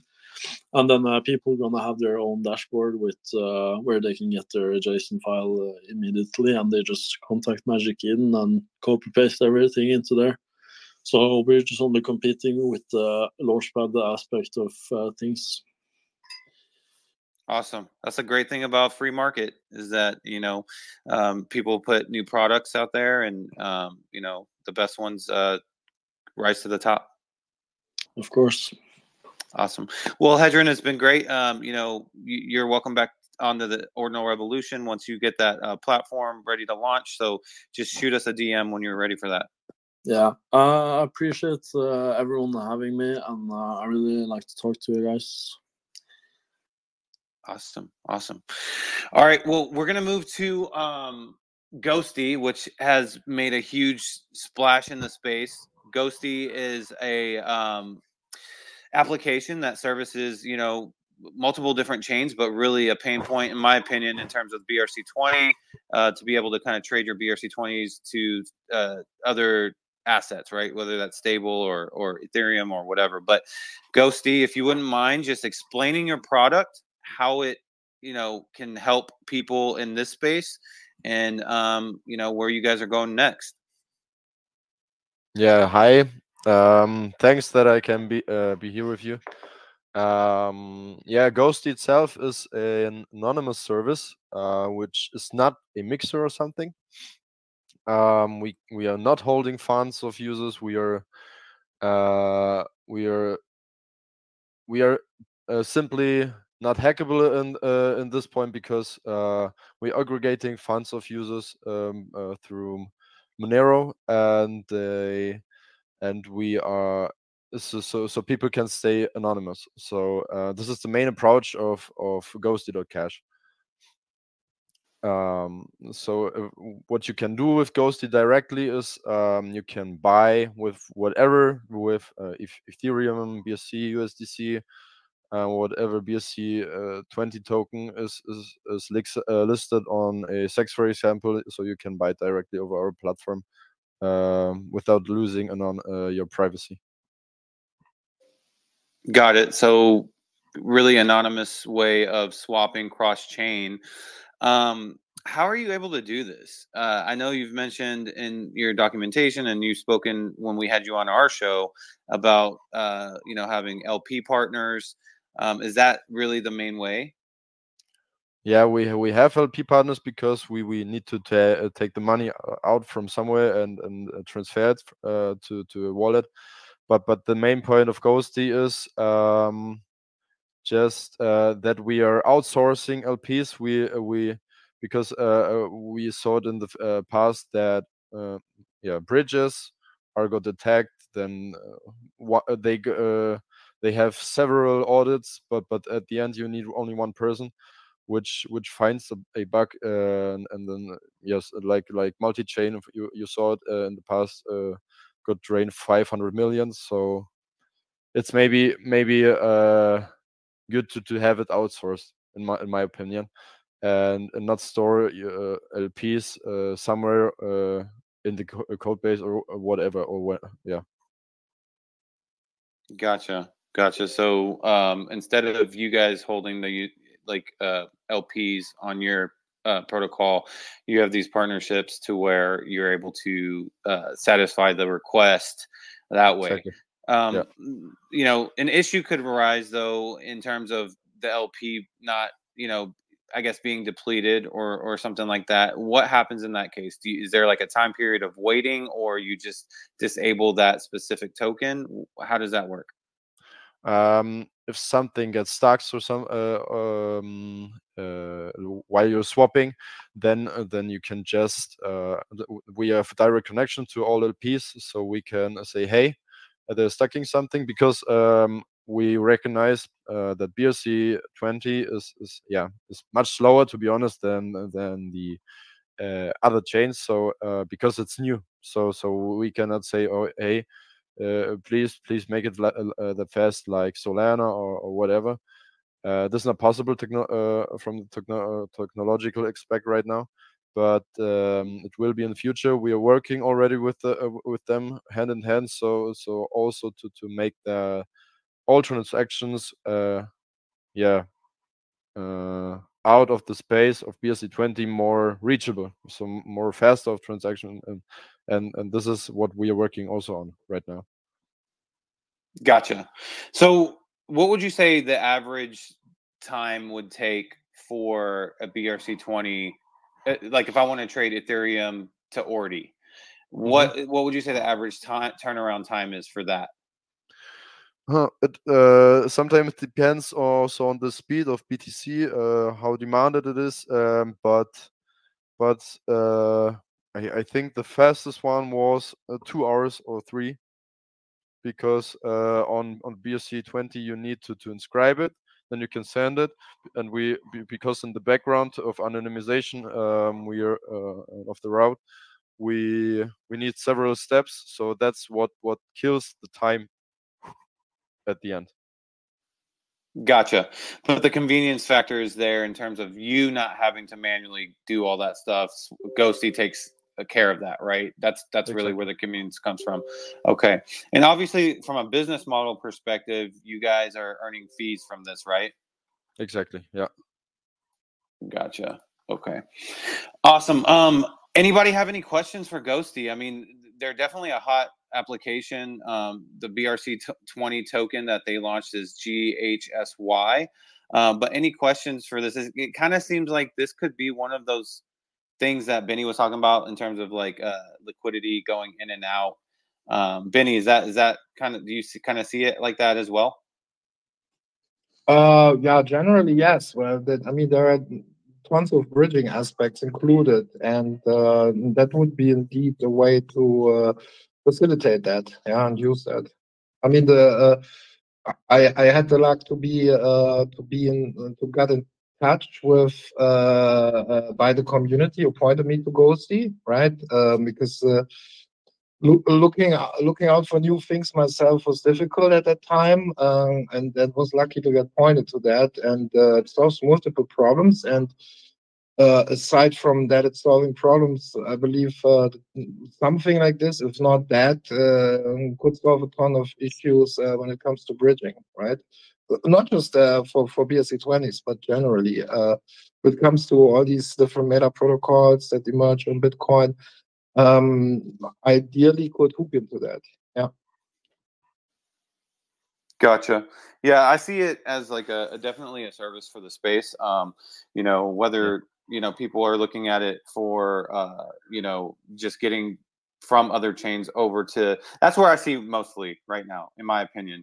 Other chains, like if you're holding Ethereum, or I think you guys service AVAX, there's a lot of different tokens, right, that you guys service.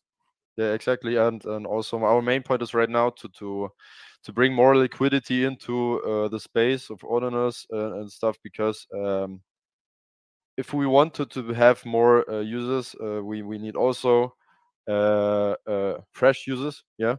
And and this is I think also one of the main points we hope to solve somehow. And yeah, we are also going to work with sort of different more LPs in the background. So and yes, I think we're on the right way right now. Awesome. Okay, so what's the next step for you guys in terms of like the Ghosty token? Because I know that that's a part of your plan to integrate that. Hello? Yeah, can you hear me? Yeah, right now. Yeah, so I asked, what is the next step for Ghosty in terms of the Ghosty token? Because I know in your plan you guys have mentioned that you want to integrate it. Yeah, exactly. Right now, before I say something about the use cases, we are going to have an incoming collab with Track. So we are going to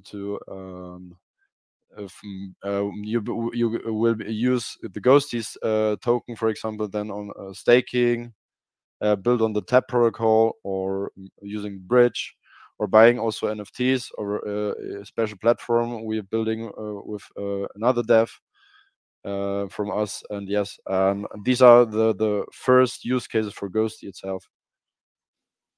That's awesome. I did not know that. Well, definitely Benny's someone that you guys can pick his brain from. He's been here from day one, and all he's done is built. So Shizzy, you had your hand up? Yeah. Just have a question for you guys.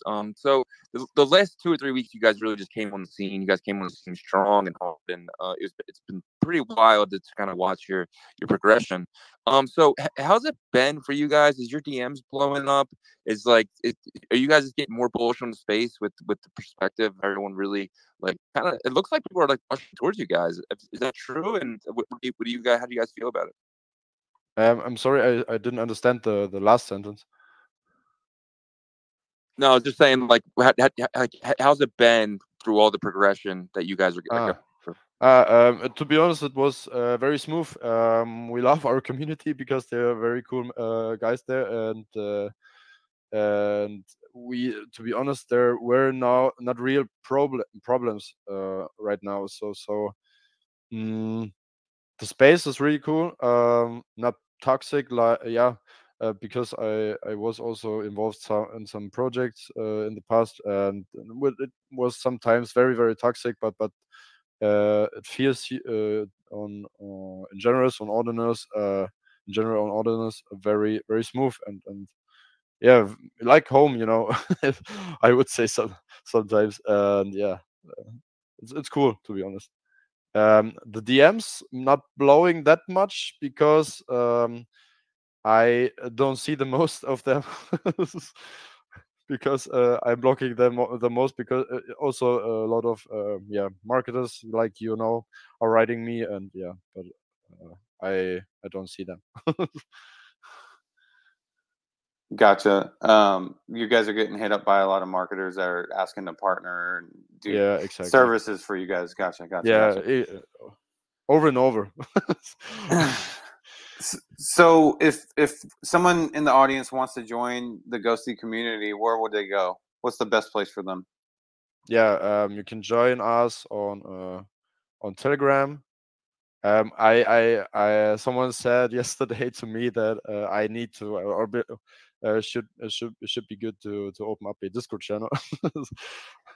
And on ghosty.cash, you can also find us there. The links of our socials on Twitter. Yeah, and if you haven't checked out the Ghosty .cash interview, I feel like I'm plugging Ordinal Revolution on after every interview, but we interviewed Ghosty as well, and our website put out an article about them as well. So go check those out.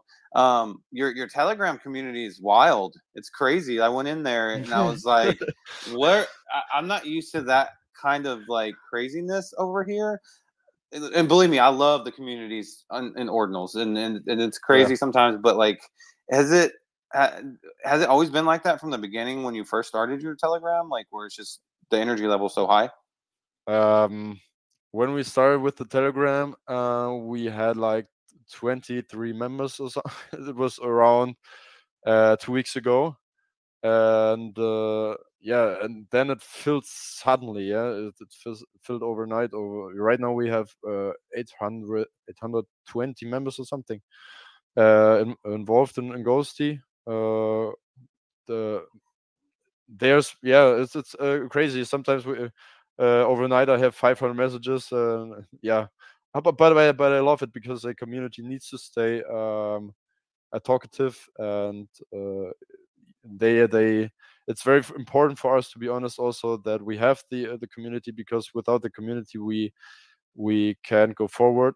And they also talk a lot about us on Twitter, and we are very thankful that they're doing this because it's also very important for Ghosty .cash to have more people involved in this.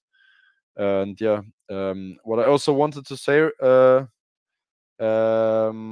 we are looking already into possibilities to buy crypto with your credit card, and also buying Ordinals or BSC20 tokens with the credit card. So might be worth joining the Telegram group. Interesting. Yeah, I've never heard of a platform to be able to do that. Are you able to kind of talk on like how you can do that, or like what your approach is with that? We just wanted to also solve, okay, if I don't have crypto or any kind, or like BSC20 in this specific case, then we just don't want to have this border, because this wall between the user. I need crypto first, and then I can buy or the track or any kind of BSC20 tokens. And this hurdle should not be there. And we just wanted to make it more possible to you to people, because next year will be the Bitcoin halving. Then I'm very sure that more people will be interested in crypto. And but it's sometimes very, very hard for the most of them, if they are older, maybe to buy crypto and doing stuff. So we wanted to take this hurdle here, and go the most easiest way we can use this gift. Gotcha. Okay, Benny, you got your hand up. Go ahead. Yeah, I just wanted to add something here, because this sounds really like Moon. That Ghost is going to be the MoonPay, but basically of the space, like MoonPay on steroids, as I understood. yeah, this is like really like I know MoonPay when they started, right, and what the capabilities are, but this is insane. I didn't know that. Really great alpha. I personally would really like to know about your plans when it comes to utility for the Ghosty token. Could you explain something there? Yeah, we want to for example, with your tap protocol, we want to be able to or give the users the possibility to stake the Ghosty tokens there, because they need to do something with the token, and I think it's very important for them to have at least one use case, which will be solved with your protocol, and yeah, we like the tech, to be honest, and yeah, and the bridge you mentioned before, Benny, we were also going to use for the token itself. And we want, because we are supporters of NFTs. We would like to make it possible to buy NFTs with Ghosty. Yeah, in a museum later. This will be in 3D. Awesome, great. So goes far beyond. Yeah, really great outlook. Thank you. Didn't know that myself. Yeah.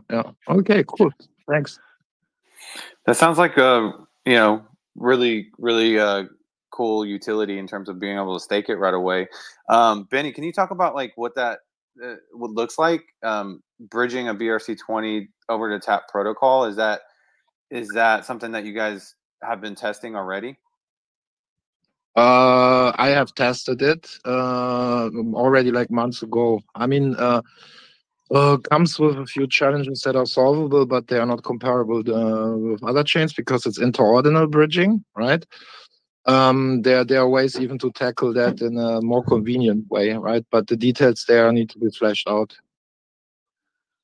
Gotcha. So it sounds like it's something that's coming, but you just gotta, Yeah, I had already a semi automatic bridge back many months ago with the Unif token and Universe on Ethereum. It's not exactly the same, but basically the same structure framework will be reused for that. That's not so much of a problem. Yeah, but that goes in the direction what I talked earlier about inter-ordinal bridging, right? Gotcha. Yeah, this is all exciting stuff, man. I'm definitely looking forward to it. But yeah, any questions for Ghosty? Any other questions from the audience? If you are not on stage, you can just raise your hand and we'll get or request to get up here for a question. Hi guys, can you hear me? Yep. Yeah. Thank you for having me here. I truly appreciate what you guys are doing. I don't really have a question here. Actually, I want to tell you something about the BRC20 token in China. Now in China, ordinals like rats had already went viral. I'm also came from the rats community. We set up a Telegram group which has over have 11,000 members here. I'm so excited that BRC20 came out. Now each of us can have our own rat trading. The mission of the BRC tokens, I think, just like rats, is to overturn the past scenario where retail investors were at the mercy of VCs and SECs. After ordinals came to existence, we will no longer be secondary buyers for the VCs. And every retail investor is now a master. VCs that wanting to participate in this market can only buy BRC20 tokens in secondary market. I think it's a revolution from the bottom up, which embodied the spirit of Bitcoin fundamentalism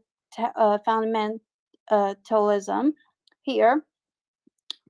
There are no project teams, no locked tokens, no dumping, no running away, no contract loopholes. I think in our rats community, every holder of rats is doing his thing to construct this community, and I've seen quite a great progress. And so I highly recommend you guys to check Brad's token out. Some people always say that meme coins have no value, but I think now BRC20 tokens might bring millions of Bitcoin wallet users to the crypto world by bringing. She's just really pushing rats here. I think we should just go to the next one. I mean, we do love meme coins and stuff like that, but we're not going to just push them here on the show. Thank you so much, but we have to go to our next guest.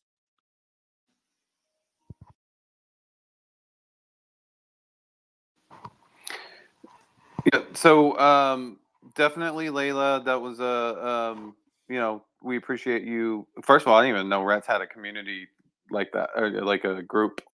I saw your picture on there, Shizzy, the Rat King. But appreciate that breakdown. We appreciate also Ghosty kind of going over the project there. We're excited to see what happens with the application and the partnership with looks like maybe no official partnership, but discussions that you guys are having with Track. And we'll definitely keep our eyes on Ghosty. I want to welcome Trevor Owens to the stage. Thank you for jumping up here, sir. You are one of the co-founders of Ninja Alerts and the new Ordinal project that has recently launched.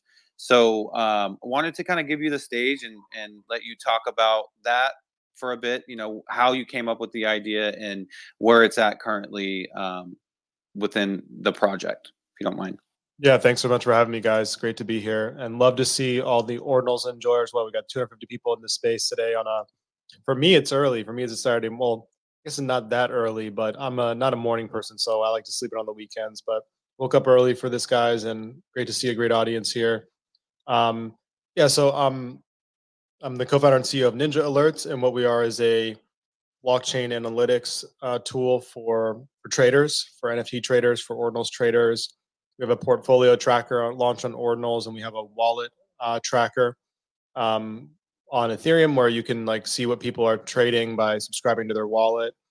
And we decided to make a PFP project on Ordinals because I think that every business in the future will build in this way, the Web3 style of building, which is this idea of the most important competitive advantage you can have as a business is to have a really strong community that is aligned with you as a company. And the benefit of that is that when you're building a startup, you're never worried about a big slow moving company. You're never necessarily worried about the Walmarts of the world or the even the Amazons of the world competing with you, or the Googles of the world competing with you. You're always worried about someone else who basically is another small startup that starts after you and goes to market faster and gets a more passionate community behind them. And so I think that the real benefit of PFPs and NFTs comes down to Web3 identity and community, and the ability to align a community behind a specific cause. So, you and people can have different versions of this, but the original CryptoPunks, the whole idea behind it was, people who wanted to build on Ethereum, people who want to build DeFi, people who want to build, this, this is before Web3. Is 2017, 2018. People, kind of laughed at CryptoPunks, they laughed at Ethereum, but a small group of passionate people identified, that they could connect with each other and that they could use these PFPs to say, hey, this is what I'm all about. And, they could find each other, and they could also promote the cause of building on Ethereum and innovating in Web3 together. And so with the Ninja project, for us, it's all about this idea of how you can build really cool stuff on Ordinals that you can't build on Ethereum with recursion and with SAT endpoint and child endpoint, but also not only you can do cool stuff on Bitcoin, but also to show to the laser eye maxis and to show to everybody else that Bitcoin can be more than just something that you buy and never use. Like we can do lots of cool stuff on Bitcoin. We can bring art and culture to Bitcoin, and Bitcoin can be really fun. And so that's kind of the idea behind the Ninja project. For us Ninja Alerts, it's about creating a community, and every ninja gives you like lifetime access to the Ordinals tools in our software. So we back it up with like the utility, but we also partnered with an incredible artist named Boozy, who someone I've known in the Stacks community, which is a Bitcoin L2, for a couple years, and I think he's just a super underappreciated artist. He has a really unique style, and we tried to go with like this fun-looking ninja. They all have an orange background to show, because that's like kind of the symbol of Ordinals that I think goes beyond any single project. And we wanted to focus on very clean, minimal design that would look good in Twitter Spaces, that would look good at a very small size. So that's why we went with like the small lines. And so we kind of took this approach to go from like beginning to end, thinking about like Twitter as the main platform that people are going to use these, and how are they going to look like in a Twitter space. Like right now, when I scroll through, I see a bunch of ninjas in the audience, and you can kind of like, as you're scrolling through, like they just pop out, like they pop out because of the bright colors, because of the orange. When I join a Twitter space and I see other people rocking the Ninja PFPs, like I feel great. Like I feel like, oh, like my homies are here, and when I raise my hand in the space, you can see the head is a little bit smaller, and the crown is to the left, so that we put that extra room there for the emoji, so that you could still see the full personality of the ninja when you're using these different emotes. And so we just put a lot of thought into how to make this a really great PFP, and just kind of recognizing it as like what people are going to do with it. They're going to want to use it on Twitter. They're going to want to use it to connect with each other. Our initial kind of like go to market or launch has been this pre-sale that we've done, where we allow people to customize their ninja and get a ninja that they matches the traits that they really want. We did that because we want people to get a ninja that they love. Like the biggest, I think the most important thing, of course, like making a good PFP is hard, right? And I think that we got lucky to partner with Boozy, because I think he's just incredible artist who really loves PFPs, and matches the unique style that we're going for, matches the target market that we're going for, which is like this kind of cute degen fun market. I think there's a strong contrast between kind of like the personality, let's say, of like OMB and ninjas, right? And OMB is kind of like hardcore, it's kind of like cool.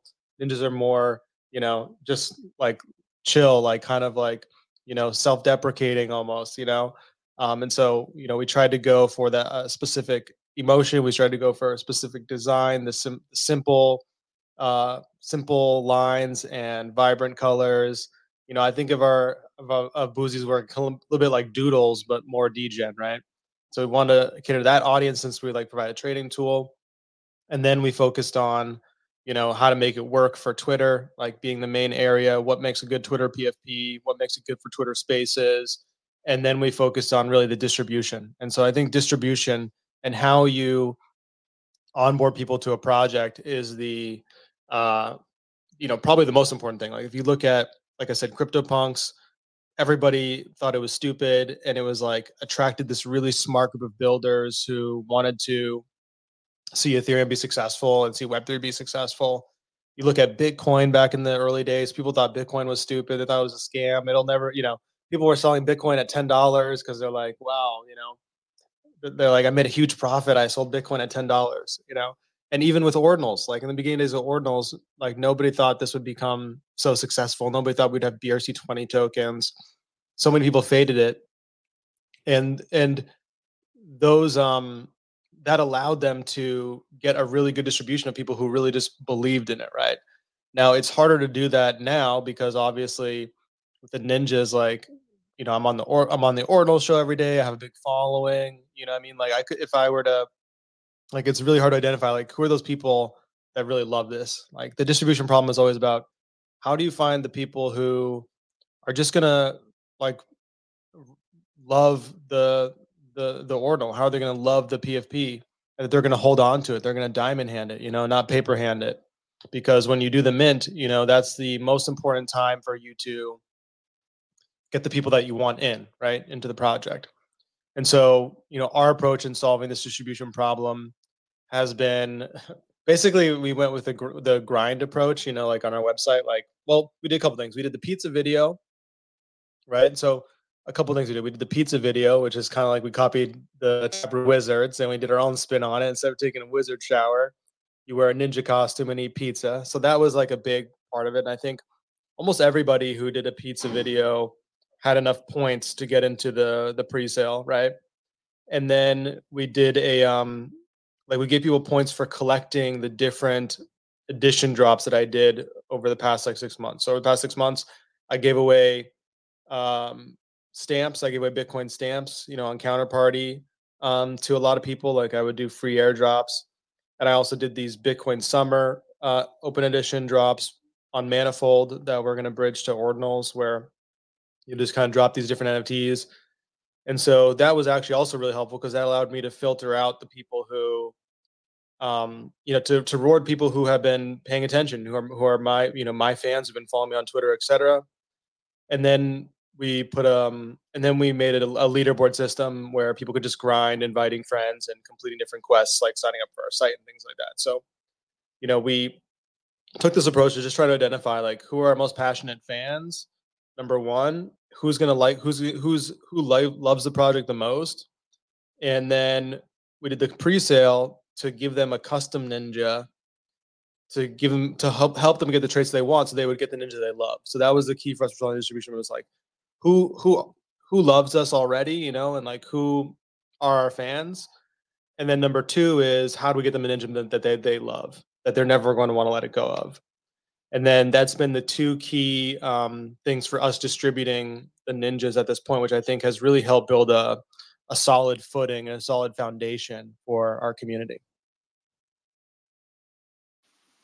Wow. That's I feel like the approach that you guys took to be able to, determine how you're going to do this pre-order and stuff definitely was a lot of effort.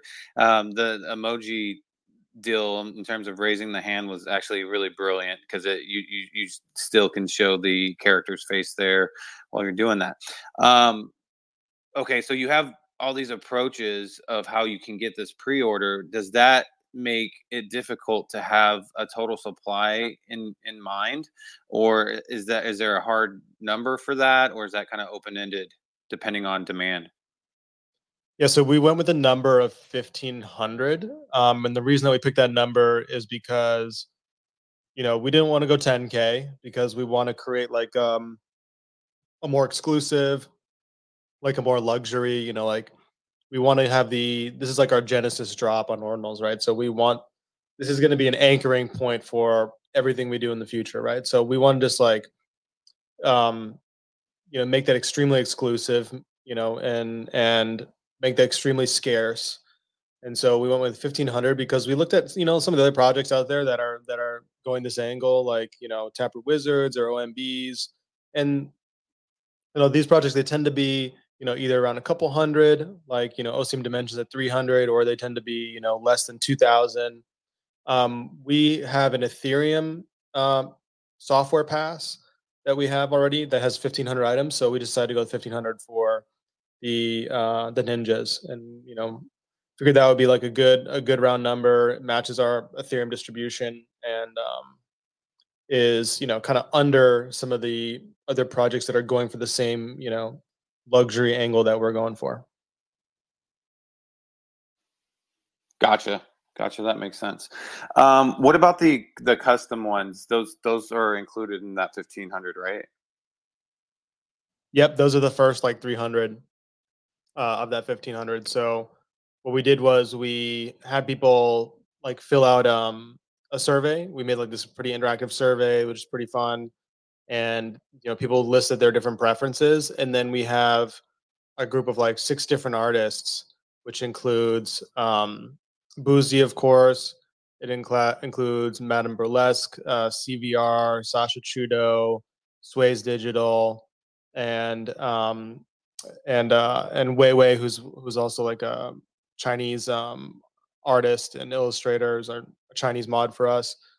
And yeah, like we just basically one by one, like went through, looked at their PFP that they have now, looked at they submitted a favorite PFP.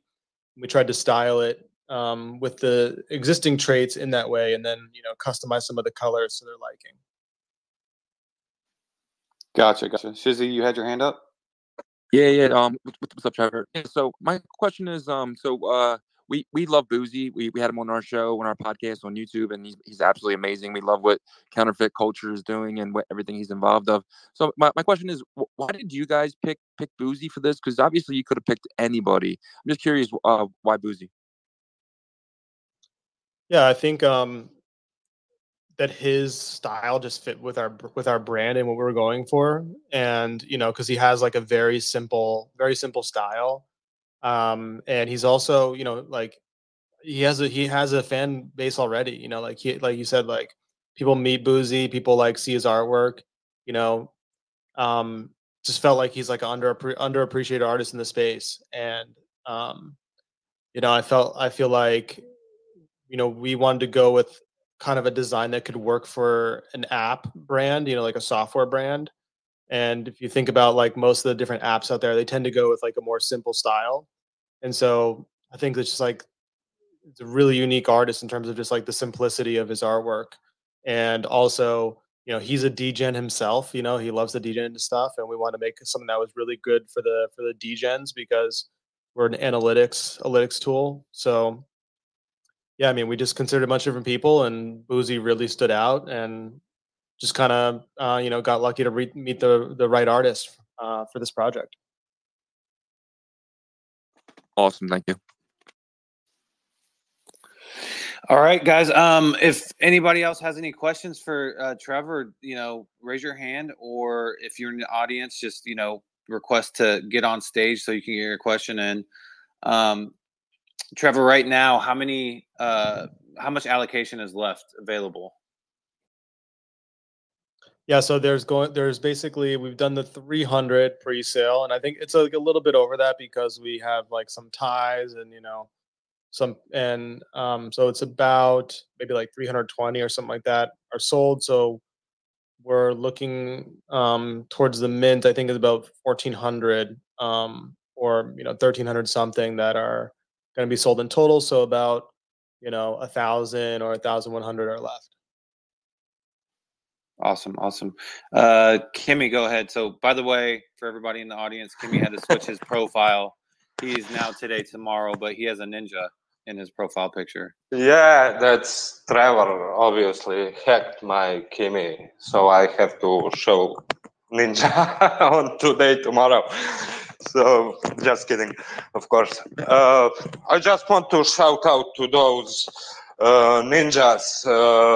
We have a group for PFP ninjas, and it's really good alphas there. So already paid back my my initial investment in Ninja Alerts, and really good community is forming there, and it's just start. I think 300 for now, and we expect more. So join.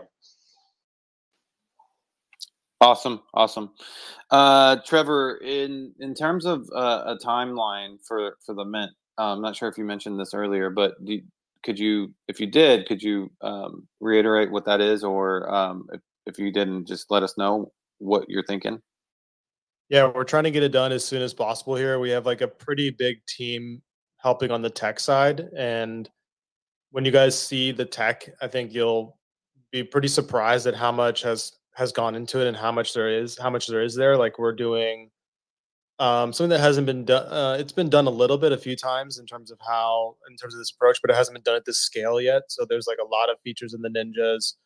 We're one of the first projects to utilize the new SAT endpoint, which allows you to basically ship upgrades to the project, and we're doing it in a way where we're actually making it opt-in. So like the user actually controls whether they want to upgrade their PFP or not. It'll always be defaulted to the original version that we ship. But then we have a lot of cool different JavaScript libraries involved that allow you to customize your Ninja, that allow you to like put these different create these different stickers. So it's really funny. One of our community members, Crypto Vengeance, created a site called emote.ninja, and you'll see like we made all these different like speech bubbles and things like that for social media. Like you can there's like a GM speech bubble that every ninja can add. There's different words like yes or when, or we have Chinese as well, so we're making like language specific emotes for the different communities. I've been really excited to see how the Chinese community has resonated with the art. I think the ninjas people really like the ninjas in the Asian and Chinese community. And so, that's one feature that we have. We also have like animations and GIFs that are not only customized for every single ninja. So like if you go into the ninja, there'll be a little menu, and you can change the dimensions of your ninja, because we're using SVGs, which means that the ninjas are like super high resolution. They can scale up to like 16K, which means that they could be displayed on like the Las Vegas sphere, and like without any blurring at all, and be perfectly crisp. So they can go like really high resolution, and you can just like change the resolution of your ninja. You can export it as a PNG, you can export it as a SVG, and then you can animate it into a GIF. So like on Discord allows you to have a animated GIF PFP, where when you're on a voice call, or you're on or someone hovers over your PFP on Discord, it can animate. And so we have like this little bouncing animation where the head bounces up and down when you're on a call, or when someone hovers over your message, kind of to like give you that like extra premium feel for your PFP. And then you can add custom animations. So we created an API where you can like basically put like the pixel XY coordinates of your ninja to create any animation that you want. That's like all inside the PFP. And then we have quite a few like other kind of special things that people will see when it launches. But like just the tech that has gone into this is like quite, like if we first of all, if you were trying to do this on Ethereum, it would be impossible. I mean, like, of course you could do it if you had like $1 million budget, or more. But to do this, on Bitcoin ordinals, is like 10 times and about 100 times less complex and easier to do, but it's still quite complex. So like we need to test everything. We need to like, use reg test and just make sure that like this whole process works. We're also, finalizing the gen for every PFP. So like Boozy is like going through like we're with the first 300, like we have like this amazing group of artists who are customizing them, and we have a whole process to make sure that every ninja looks unique. Like we look at every ninja, and we compare it to other possibilities, and we're like, hey, if I saw this one day, and then a week later I saw a different one that's kind of similar, like would I confuse them? And hopefully, like the answer we're going for is no. Like we want every single ninja to be like a distinct and unique personal brand for people. And so having a small collection size 1,500 like really allows us to do that. And so that's another thing that we're just like really focused on. And for us, like we want to get it out as soon as possible, just because we know that like the market is really good right now. But on the same side, we realize that this is going to be on Bitcoin like forever, right? And so, we don't want to we also don't want to rush things where, if we try to rush it out there, get it out there a few days, like yes, like the short term, it'll be probably perform better just because the market's really good right now. But this is going to be around for decades, and to make something, we want it to be as perfect as possible, so that every time the market like this market cycle of like ups and downs is going to be here for years and years. There's going to be even bigger liquidity cycles coming in the future, and so we want to make sure that like the ninjas, like we really feel that it's as perfect as possible in this V1, so that way it'll perform as good as possible over the next 10 years instead of just in the next year itself or the next few months. Gotcha. Yeah, I mean, it seems like you guys definitely took a lot of time into building out this strategy. I like it. I like it because you're building for longevity here instead of this just a local timeline hype. You mentioned the Las Vegas Sphere, though. Sphere, and so should we be expecting to see a ninja on there? I'm just kidding, but hey, that'd be amazing if that ever happened. Anybody have any questions for Trevor? I want to ask him a question, but I want to get anybody out in the audience. If anybody has any questions for him about this, the Ninja project, Ninja Alerts project, just raise your hand.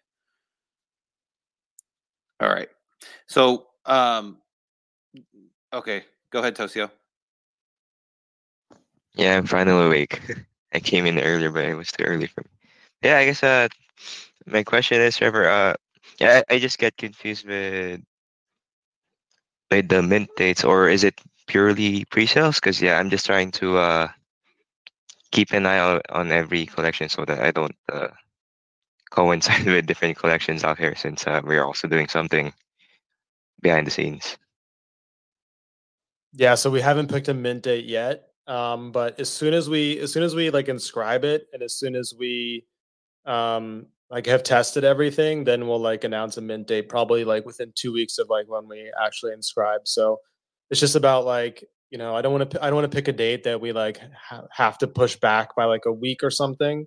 So I'm just kind of holding off until I know like, all right, this is like we've turned the corner. Like we're so close, like I can like see where the corner is, but we just got to turn that corner, and then we'll announce like a mint date. And we're targeting in the next couple of weeks ideally, but like this next week up here, I'll really have a much better idea of if it of when that's going to be. Gotcha. Are you going to Miami next week? I don't think I'm gonna make it, but if I did, but I may. So I might be there for like a day. We'll see. I'm trying to make it. I'm trying to make it work.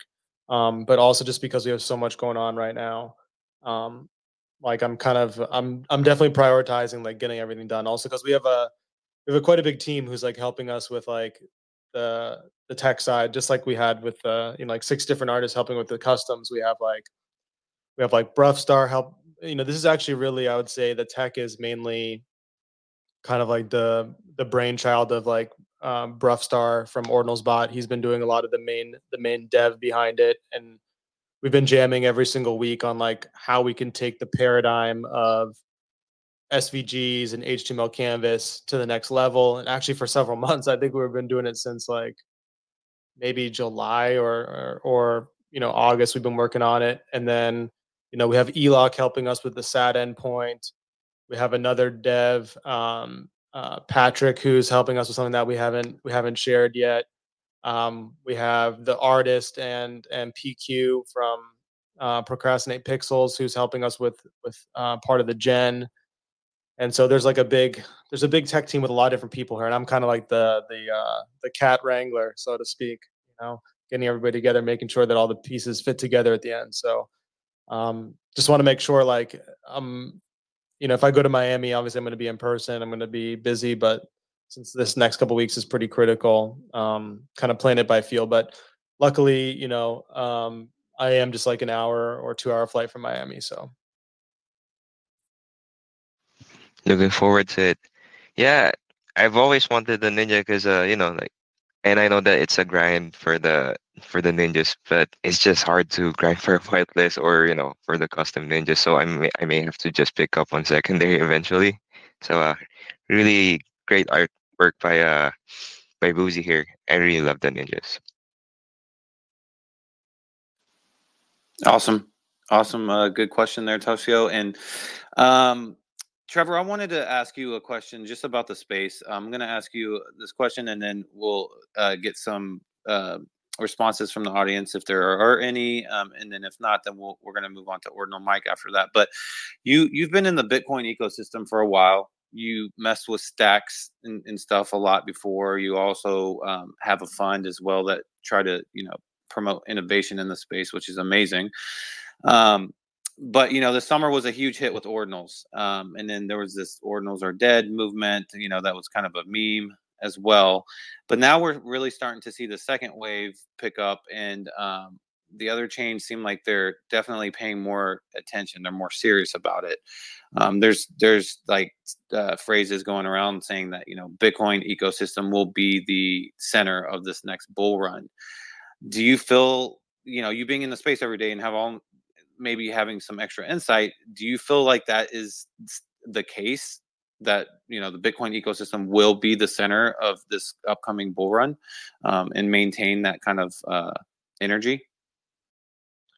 Yeah, I think there's a very high probability of that being the case. I mean, I look at Ethereum kind of dominated the previous bull run with NFTs, and I don't think that NFTs on Ethereum have evolved very much since the last bull run. And I think there's also like excess supply of different NFTs on Ethereum. Like if you look at Bitcoin, for example, one of the interesting things that we found with like when we launched the Ninjas is just like a lot of Ordinals enjoyers just don't even have a Bitcoin PFP that they really love. Like if you look at the supplies of the different Ethereum projects, like the blue chip projects, you have like 10,000 Bored Apes, you have 20,000 Mutant Apes, you have 10,000 Azukis, you have 10,000 D-Gods, you have 8,888 Pudgy Penguins, you have 10,000 Doodles. If you add up all these numbers of the different like blue chip projects on Ethereum, you end up with like around 150K to 200K different like sort of blue chip PFP projects. But if you add them up on ordinals, it's like much less. Like there's only, the like the biggest collection is like the Bitcoin frogs. And we'll see about Node Monks yet to be released. Taproot Wizards is not released, but it's only 2,000. OMB is only 2,000. OCM Dimensions is only 300, but now of course they have OCM Genesis, but they already have an existing community. They're like if you add up all like the on ordinals, like we're at a much smaller number. We're at like maybe 30,000 if you include OCM Genesis, or 40,000 total like blue chip kind of PFPs on Bitcoin, versus on Ethereum, you have 3 to 4 times as many. And so the supply and the people that have these like potentially really valuable collectibles that are going to stand the test of time and 10 years from now are going to be the OGs, is much smaller. And so in addition, I think that the paradigm of ordinals can go much further, much faster than Ethereum NFTs at this point, because Ethereum NFTs are really focused on the smart contracts, which means that what you can do is you can issue, you can escrow, and you can make custom transfer logic for tokens. That's what smart contracts are really good at. And like they will have to evolve to probably to new use cases around like either fractionalization or DAOs or different types of media like music or movies, and potentially evolve around IP rights. I mean, most of the IP rights stuff with NFTs doesn't require any kind of smart contracts yet, or people haven't really done anything with it yet. And with Bitcoin ordinals, we have this whole like we don't have smart contracts. What we have is we have a programmable like presentation layer. Like when it comes to the actual artwork, it's all HTML, it's all JavaScript. You can put any type of file in your inscriptions. People have put like in the first 1,000, someone inscribed the game Doom, on chain. And we can use recursion, we can use a SAT endpoint, we can use a parent-child endpoint. Like the functionality to customize and to create interactivity and other functionality just into the artwork, into the presentation layer of the ordinal and the inscription is far and beyond what is possible on Ethereum or what is feasible on Ethereum. And so I think in the next cycle, the biggest advantages of Bitcoin ordinals is that we have this scarcity, which is built into the protocol itself in terms of Bitcoin block space is so expensive that you can only store 200 gigabytes per year in data, right? And so there will always be this built-in scarcity to ordinals that you won't see in Ethereum. And we have a much smaller supply of even just PFPs. If we look at the natural, equilibrium or the natural market size of these different blue chip projects on Ethereum, ordinals today is way smaller in terms of what's available, way more scarce, and then that scarcity is going to continue into the future because it's built into the Bitcoin protocol. And then we have all these cool things that you can do with HTML and web technologies that would be just really impractical and really complex and 100 times more expensive to do on Ethereum, that I think that if the next bull cycle is coming in 2024, I can't see an asset and an ecosystem that is better positioned to capture a lot of the growth that we're going to see. Yeah, for sure. You mentioned kind of the ability to use, computer languages, more traditional computer languages over here. I've always thought, once I, found that out, I always thought that that would attract more traditional computer programmers, right? Because just from my programmer friends and stuff, they just seem turned off from the phrase smart contract. In 2020, 2021, they didn't want anything to do with it. But over here, it seems like they can utilize their skill sets with more traditional, using their traditional skills, right, with the languages they're specialists in. Do you see that grabbing? Because there's a lot of talented programmers out there that didn't want to mess with crypto, but now they might, because they can use their skill set, and they're challenged a little bit to use creativity with it, with recursion and other stuff like that. What are your thoughts on that? Yeah, I mean, like there's something like maybe a total of like 2,000 to 20,000 Solidity devs out there, versus 20 million JavaScript devs. So there is quite a bigger supply of developers with skills that could be used to create interactive art on ordinals. And so, and I also think just like, smart contracts aren't useful for, making art. You know what I mean? Like they're used for issuing and escrowing assets and creating custom transfer logic. You can't really make art with Solidity. Even with good things up here with OCM, like they're using JavaScript to what in their smart contract. Like if you, I believe it's JavaScript at least, but like they're outputting SVGs from the smart contract. So they're using a function to create SVGs inside the smart contract, and that's not really something that's native to Solidity. Like it's something that like is actually quite brilliant that Danny came up with. But it's not something that's like JavaScript is designed to make like 3D art, to make interactive graphics and things like this, like to make games on the web. Like these web technologies are all designed for the presentation of information. They're not designed to issue assets and things like that. And so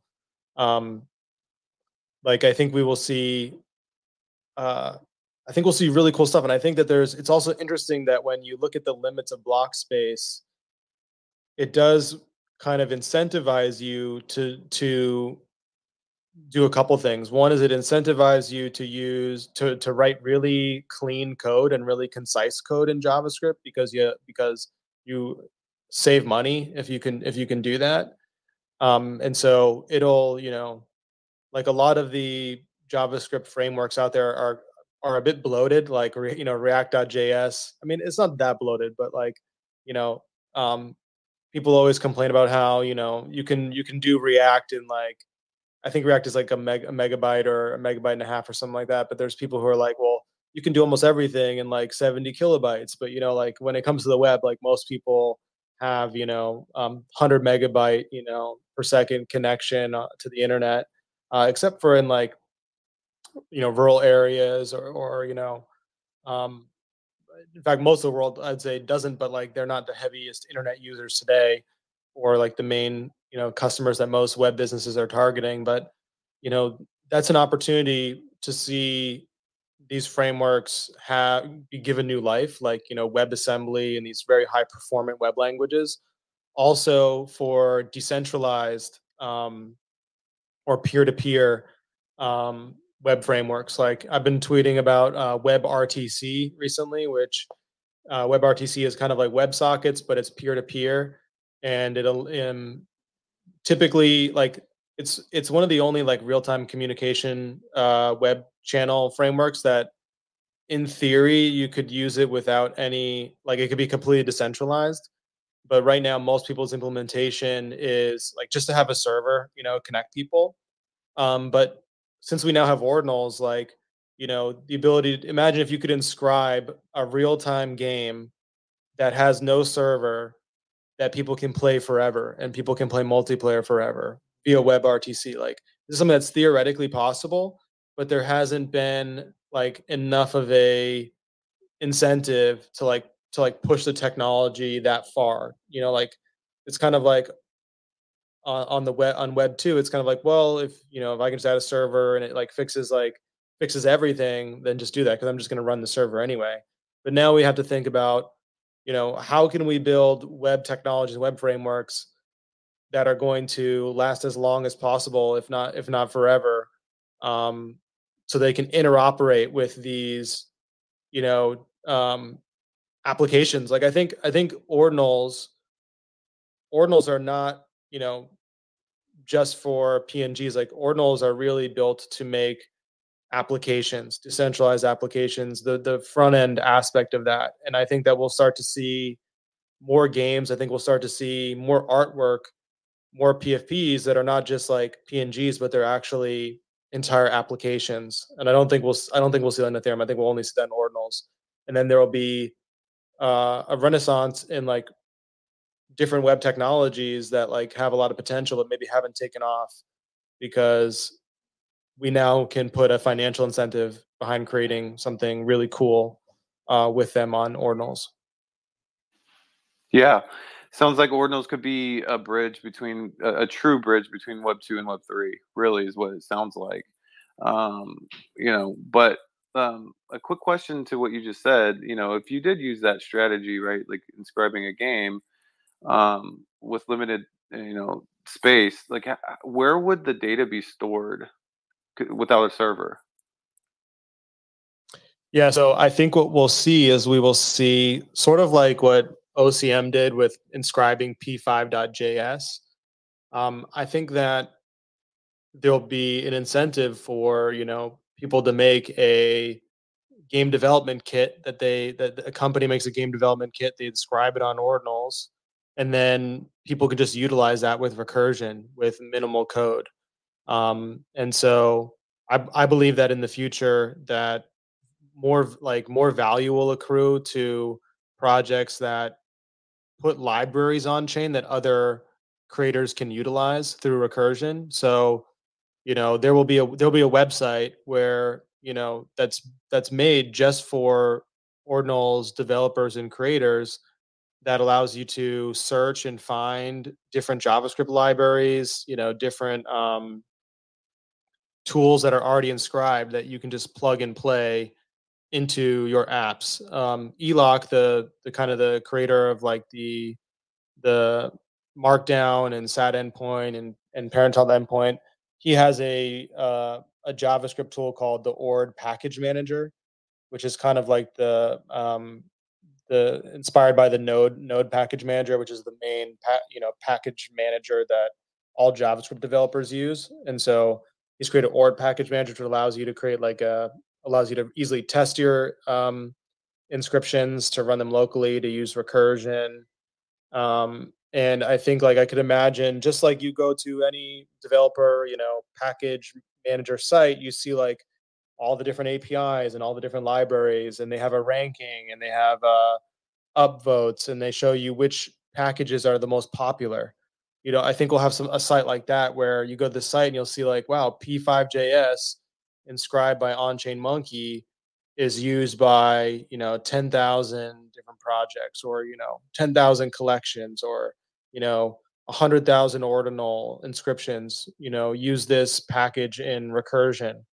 And I think that's going to not only accrue value to projects, but I think that's how we'll see people create more tools and libraries, for example, for gaming, so that the actual burden on the creator is going to be significantly less, because they can just use those libraries for, you know, their game engine, and then they can just write, you know, ideally a couple 100 kilobytes of code to make a game. But, you know, I think still, for if you could utilize other game engine libraries, and you're at like a megabyte or something like that, or maybe even 2 megabytes, depending on how serious of an effort it is. If you're like a, you know, a funded company or something like that making a game, you know, I think that'd still be realistic, at least for the near future. I mean, at some point, like we'll see, like at some point there, it'll be so expensive that it'll be very hard to inscribe anything. So I think that's why it's also like kind of a rush to inscribe now, because this kind of like built-in scarcity to ordinals that is much stronger than like Ethereum is only going to increase like over time. Like eventually it'll be so expensive to inscribe ordinals that only extremely well-funded projects are going to be able to do it. Yeah, totally, man. I think your example of the kind of marketplace website or whatever reminds me, and this might not be the best example, but reminds me of like the WordPress plugin marketplace, to where you can, you know, add your plugins there, and you get the ratings, you know, and then the comments and stuff. So that would be amazing to see if Ordinals gets to that place. So awesome. Well, Trevor, appreciate your time. You know, we know that you're busy, so we appreciate you, you know, breaking down the project, as well as just having some ordinal chat, man. You're definitely invited back here to jump in and chat with us again. We're gonna pass it over to Ordinal Mike. Ordinal Mike, how have you been, sir? I know Kimi had been reaching out to me saying, you know, that you had some updates to give the community. If you wouldn't mind just letting us know what's going on. Yes, GM guys would love to do this, and it's really good day and topic. I think as a lot of about art has been already mentioned, and we saw how the infrastructure past months enabled you know to the new developments that happen right now on the space, and exactly the project that we want to share with you, both me and Emmanuel, who is also as a speaker. We want to share with you that last Sunday, together with Cypherpunk Labs, we managed to inscribe through comprised of binary data video. We managed to lower the space from, I think, a few hundred megabytes to 1.5 megabytes, and it was successfully inscribed onto Bitcoin. I can't share. I have some issues to share this exact post with you. Just I can find sharing on the space, but do you need to allow to share the post, or this is like because it will be easier to visualize? Are you talking about to pin it? Yeah, correct. Kimmy, can you pin it? Can you Ordinal Mike, can you send it to Kimmy? Oh yeah, sure. So no, I can't. Send it to Shizzy. He will pin it. Sure, awesome. And yeah, so this was the first step, big step before launching the first collection, and I would love to give now space to the Emmanuel to share a little bit about Libertas and Ordinal Studio, because he is exactly the artist who will be launching the project, and it's great to compare and see how it is. So Emma, great to have you. Are you with us? Hello, guys. How are you? Good. How are you doing? Hey, I'm good too. Thank you. Thank you to invite us to this beautiful space. This is the first update I want to tell to all of you. Miko said everything basically. We build this artwork thanks to Cyberpunk, thanks to Neuro, thanks to ELOC. It's a new ELOC technology.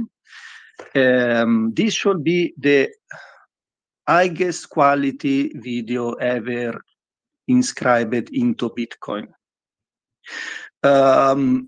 It's a kind of benchmark in quality because art requires quality, and we wanted absolutely to build this video and to inscribe it into Bitcoin.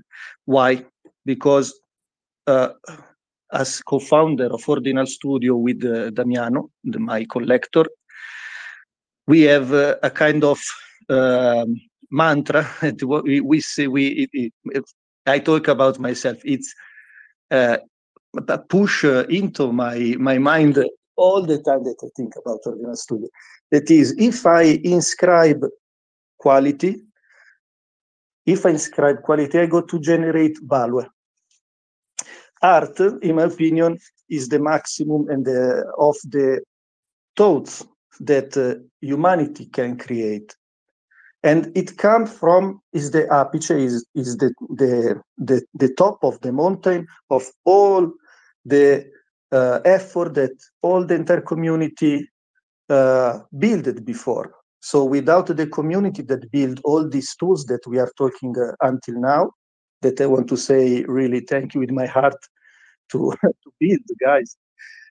Artists like me cannot make nothing basically because we don't have the tools, we don't have the medium, we don't have basically nothing to build something. So we arrive, artists and art arrive at the end of a largest project, largest creative and brave project process.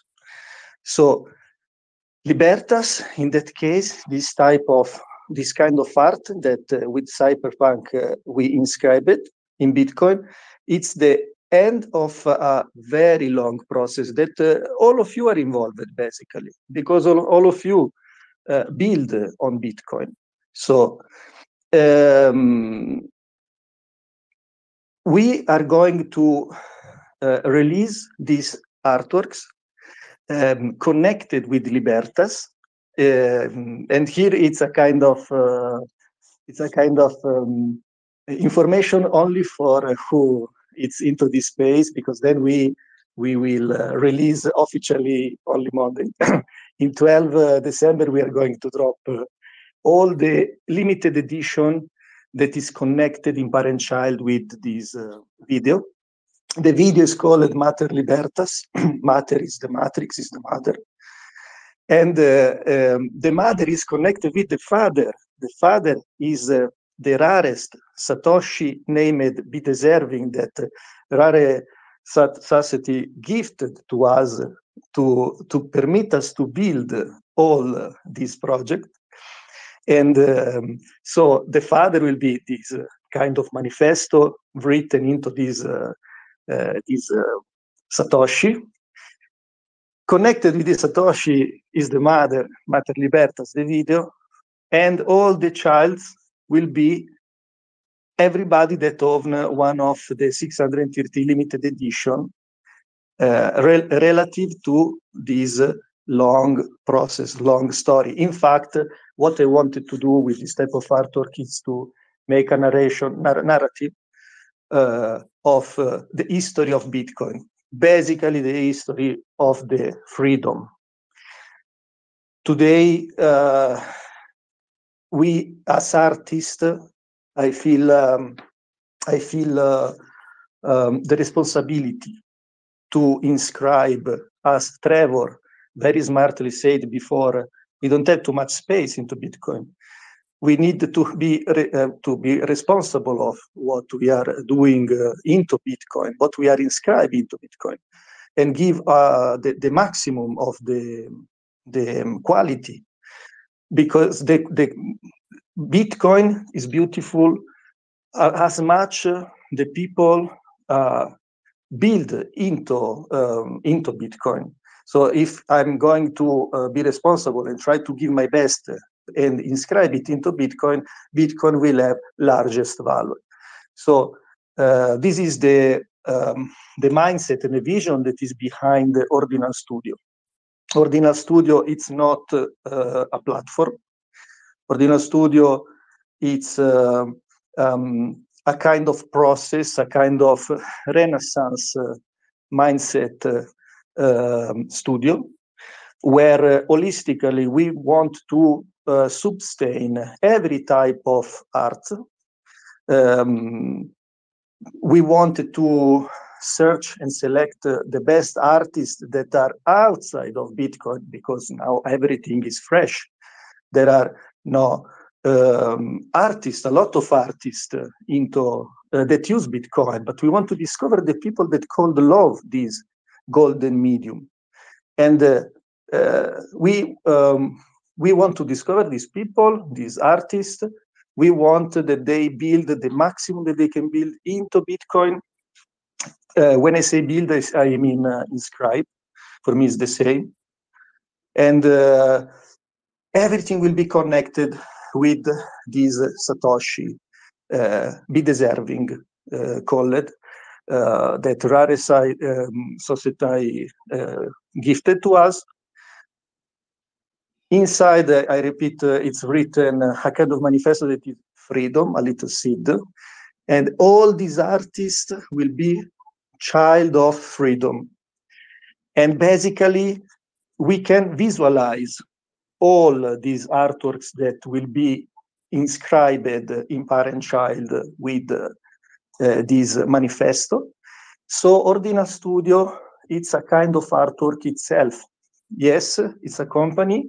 Yes, but it's also an artwork, because this is what I want absolutely to build as vision. A company made by the community, made by the best of the intelligence that the community can offer, and an artwork itself. In fact, when I will visualize this kind of tree, where the father with all the branch that are the children to be visualized, I can expose in the museum. And it's a kind of picture that of the community, of this community that need to use Bitcoin to be free. And Gotcha. we wanted to, we start with this. Gotcha. Yeah. It's amazing. I'm looking at the website. Can you tell me, like, how large was the actual video that you inscribed? I might have missed that detail. Yeah. 1,500 kilobytes. Okay, gotcha.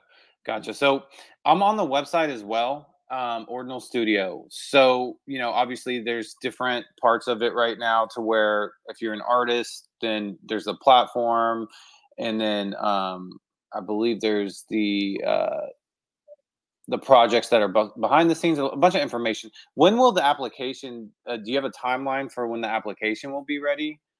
Or is it ready now, and is it only accessible to people that you guys approve? How does that work? Cicero could explain you better this part. Do we have Cicero with us?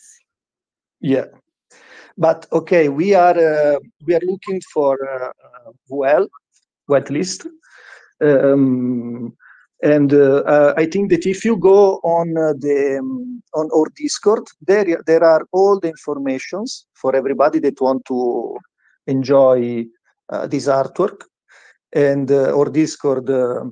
It's in our Ordinal Studio link.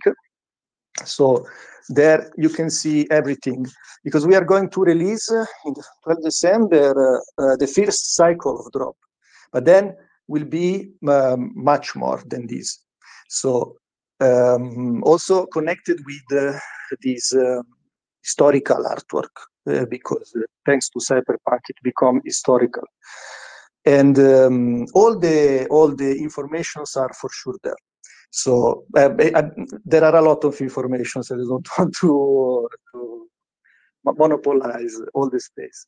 So to the people that are very interested, if you want, there are all the informations, and I hope you will like everything we are doing.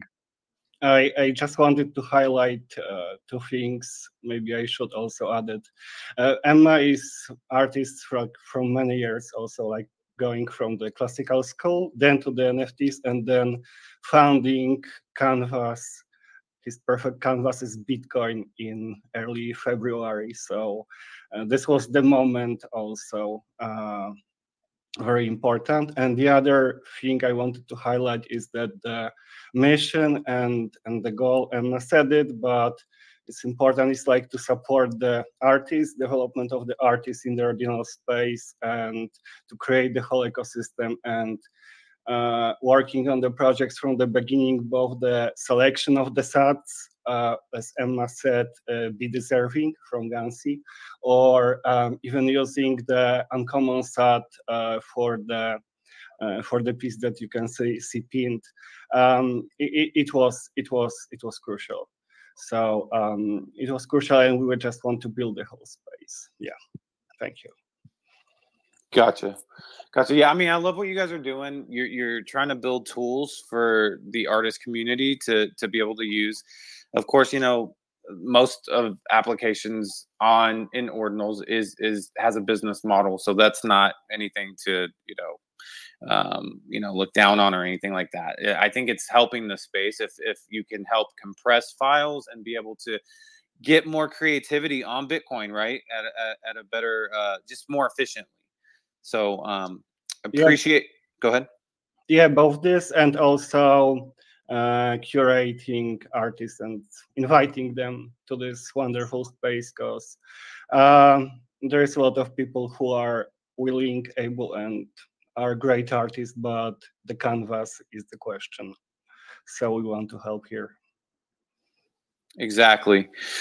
Well, guys, does anybody have any questions for Ordinal Miko or the Liberto project here? It's the Ordinal Studio @_Ordinal Studio _ is the Twitter. And then Shizzy, can you pin their Discord link when you get a chance? Okay, he's gonna do that. Oh, thank you guys. Yeah, no problem. Thank you very much. All right, guys, we're coming up on that 3-hour mark. It's been amazing spaces. We had 270 people in here at one point. We just appreciate all you guys just coming in here and sharing and listening and educating everybody. Shizzy, you got any words here you want to finish up on? Yeah, I'll take it from here. Yeah, just want to say we appreciate everybody here. We appreciate everyone's time. I mean, it's Saturday morning, and you guys are in the spaces talking about Ordinals. We appreciate that so much. That's just why we are so bullish on Ordinals in general. It's just because everyone just shows up here. Everyone in this community just puts in the work, puts in the time, and really dedicate ourselves. And then on this show right here, on the spaces every Saturday morning, we talk to builders. It's different than most shows. It's not just your normal back and forth. We really dedicate the time to showcase builders, and that's just something that we're going to do every single Saturday from 8 to 11 Eastern time. And if you guys show up, amazing. You know what I mean? We appreciate that. But just want to remind everyone that we are Ordinal Revolution. We are a show on YouTube. We're a show on Apple, Spotify, all the streaming service. We do videos every single day. You guys, we actually just received a thing with GoSee.cash. Go check that out. We do videos almost every single day. We post something. So check that out over there, and join us next Saturday. I just definitely want to say I appreciate Kimi. Kimi puts these things together for us every single week. Me and Yago B are very busy with the show, so having someone like Kimi really helps us. And I definitely want to say how much appreciation we have for that guy, man. Really, he's probably in everyone's DMs, so you probably already know who he is. But just thank you, Kimi. Thank you, everyone here. Thank you, Benny from Track. Thank you, Ghosty. Thank you, T.O. Thank you, Ordinal Mike. Thank you, Manuel. Just thanks everyone here. Shout out the base community, the community that we are a part of. If you're not in the Ordinal support desk, you're really missing out on a lot of alpha. Shout out all those guys in there, and yeah, shout out Block. Block's the man in here. Appreciate you, Block, being here. See you guys. Peace. Peace. Bye bye. Thank you. Honk. Bye.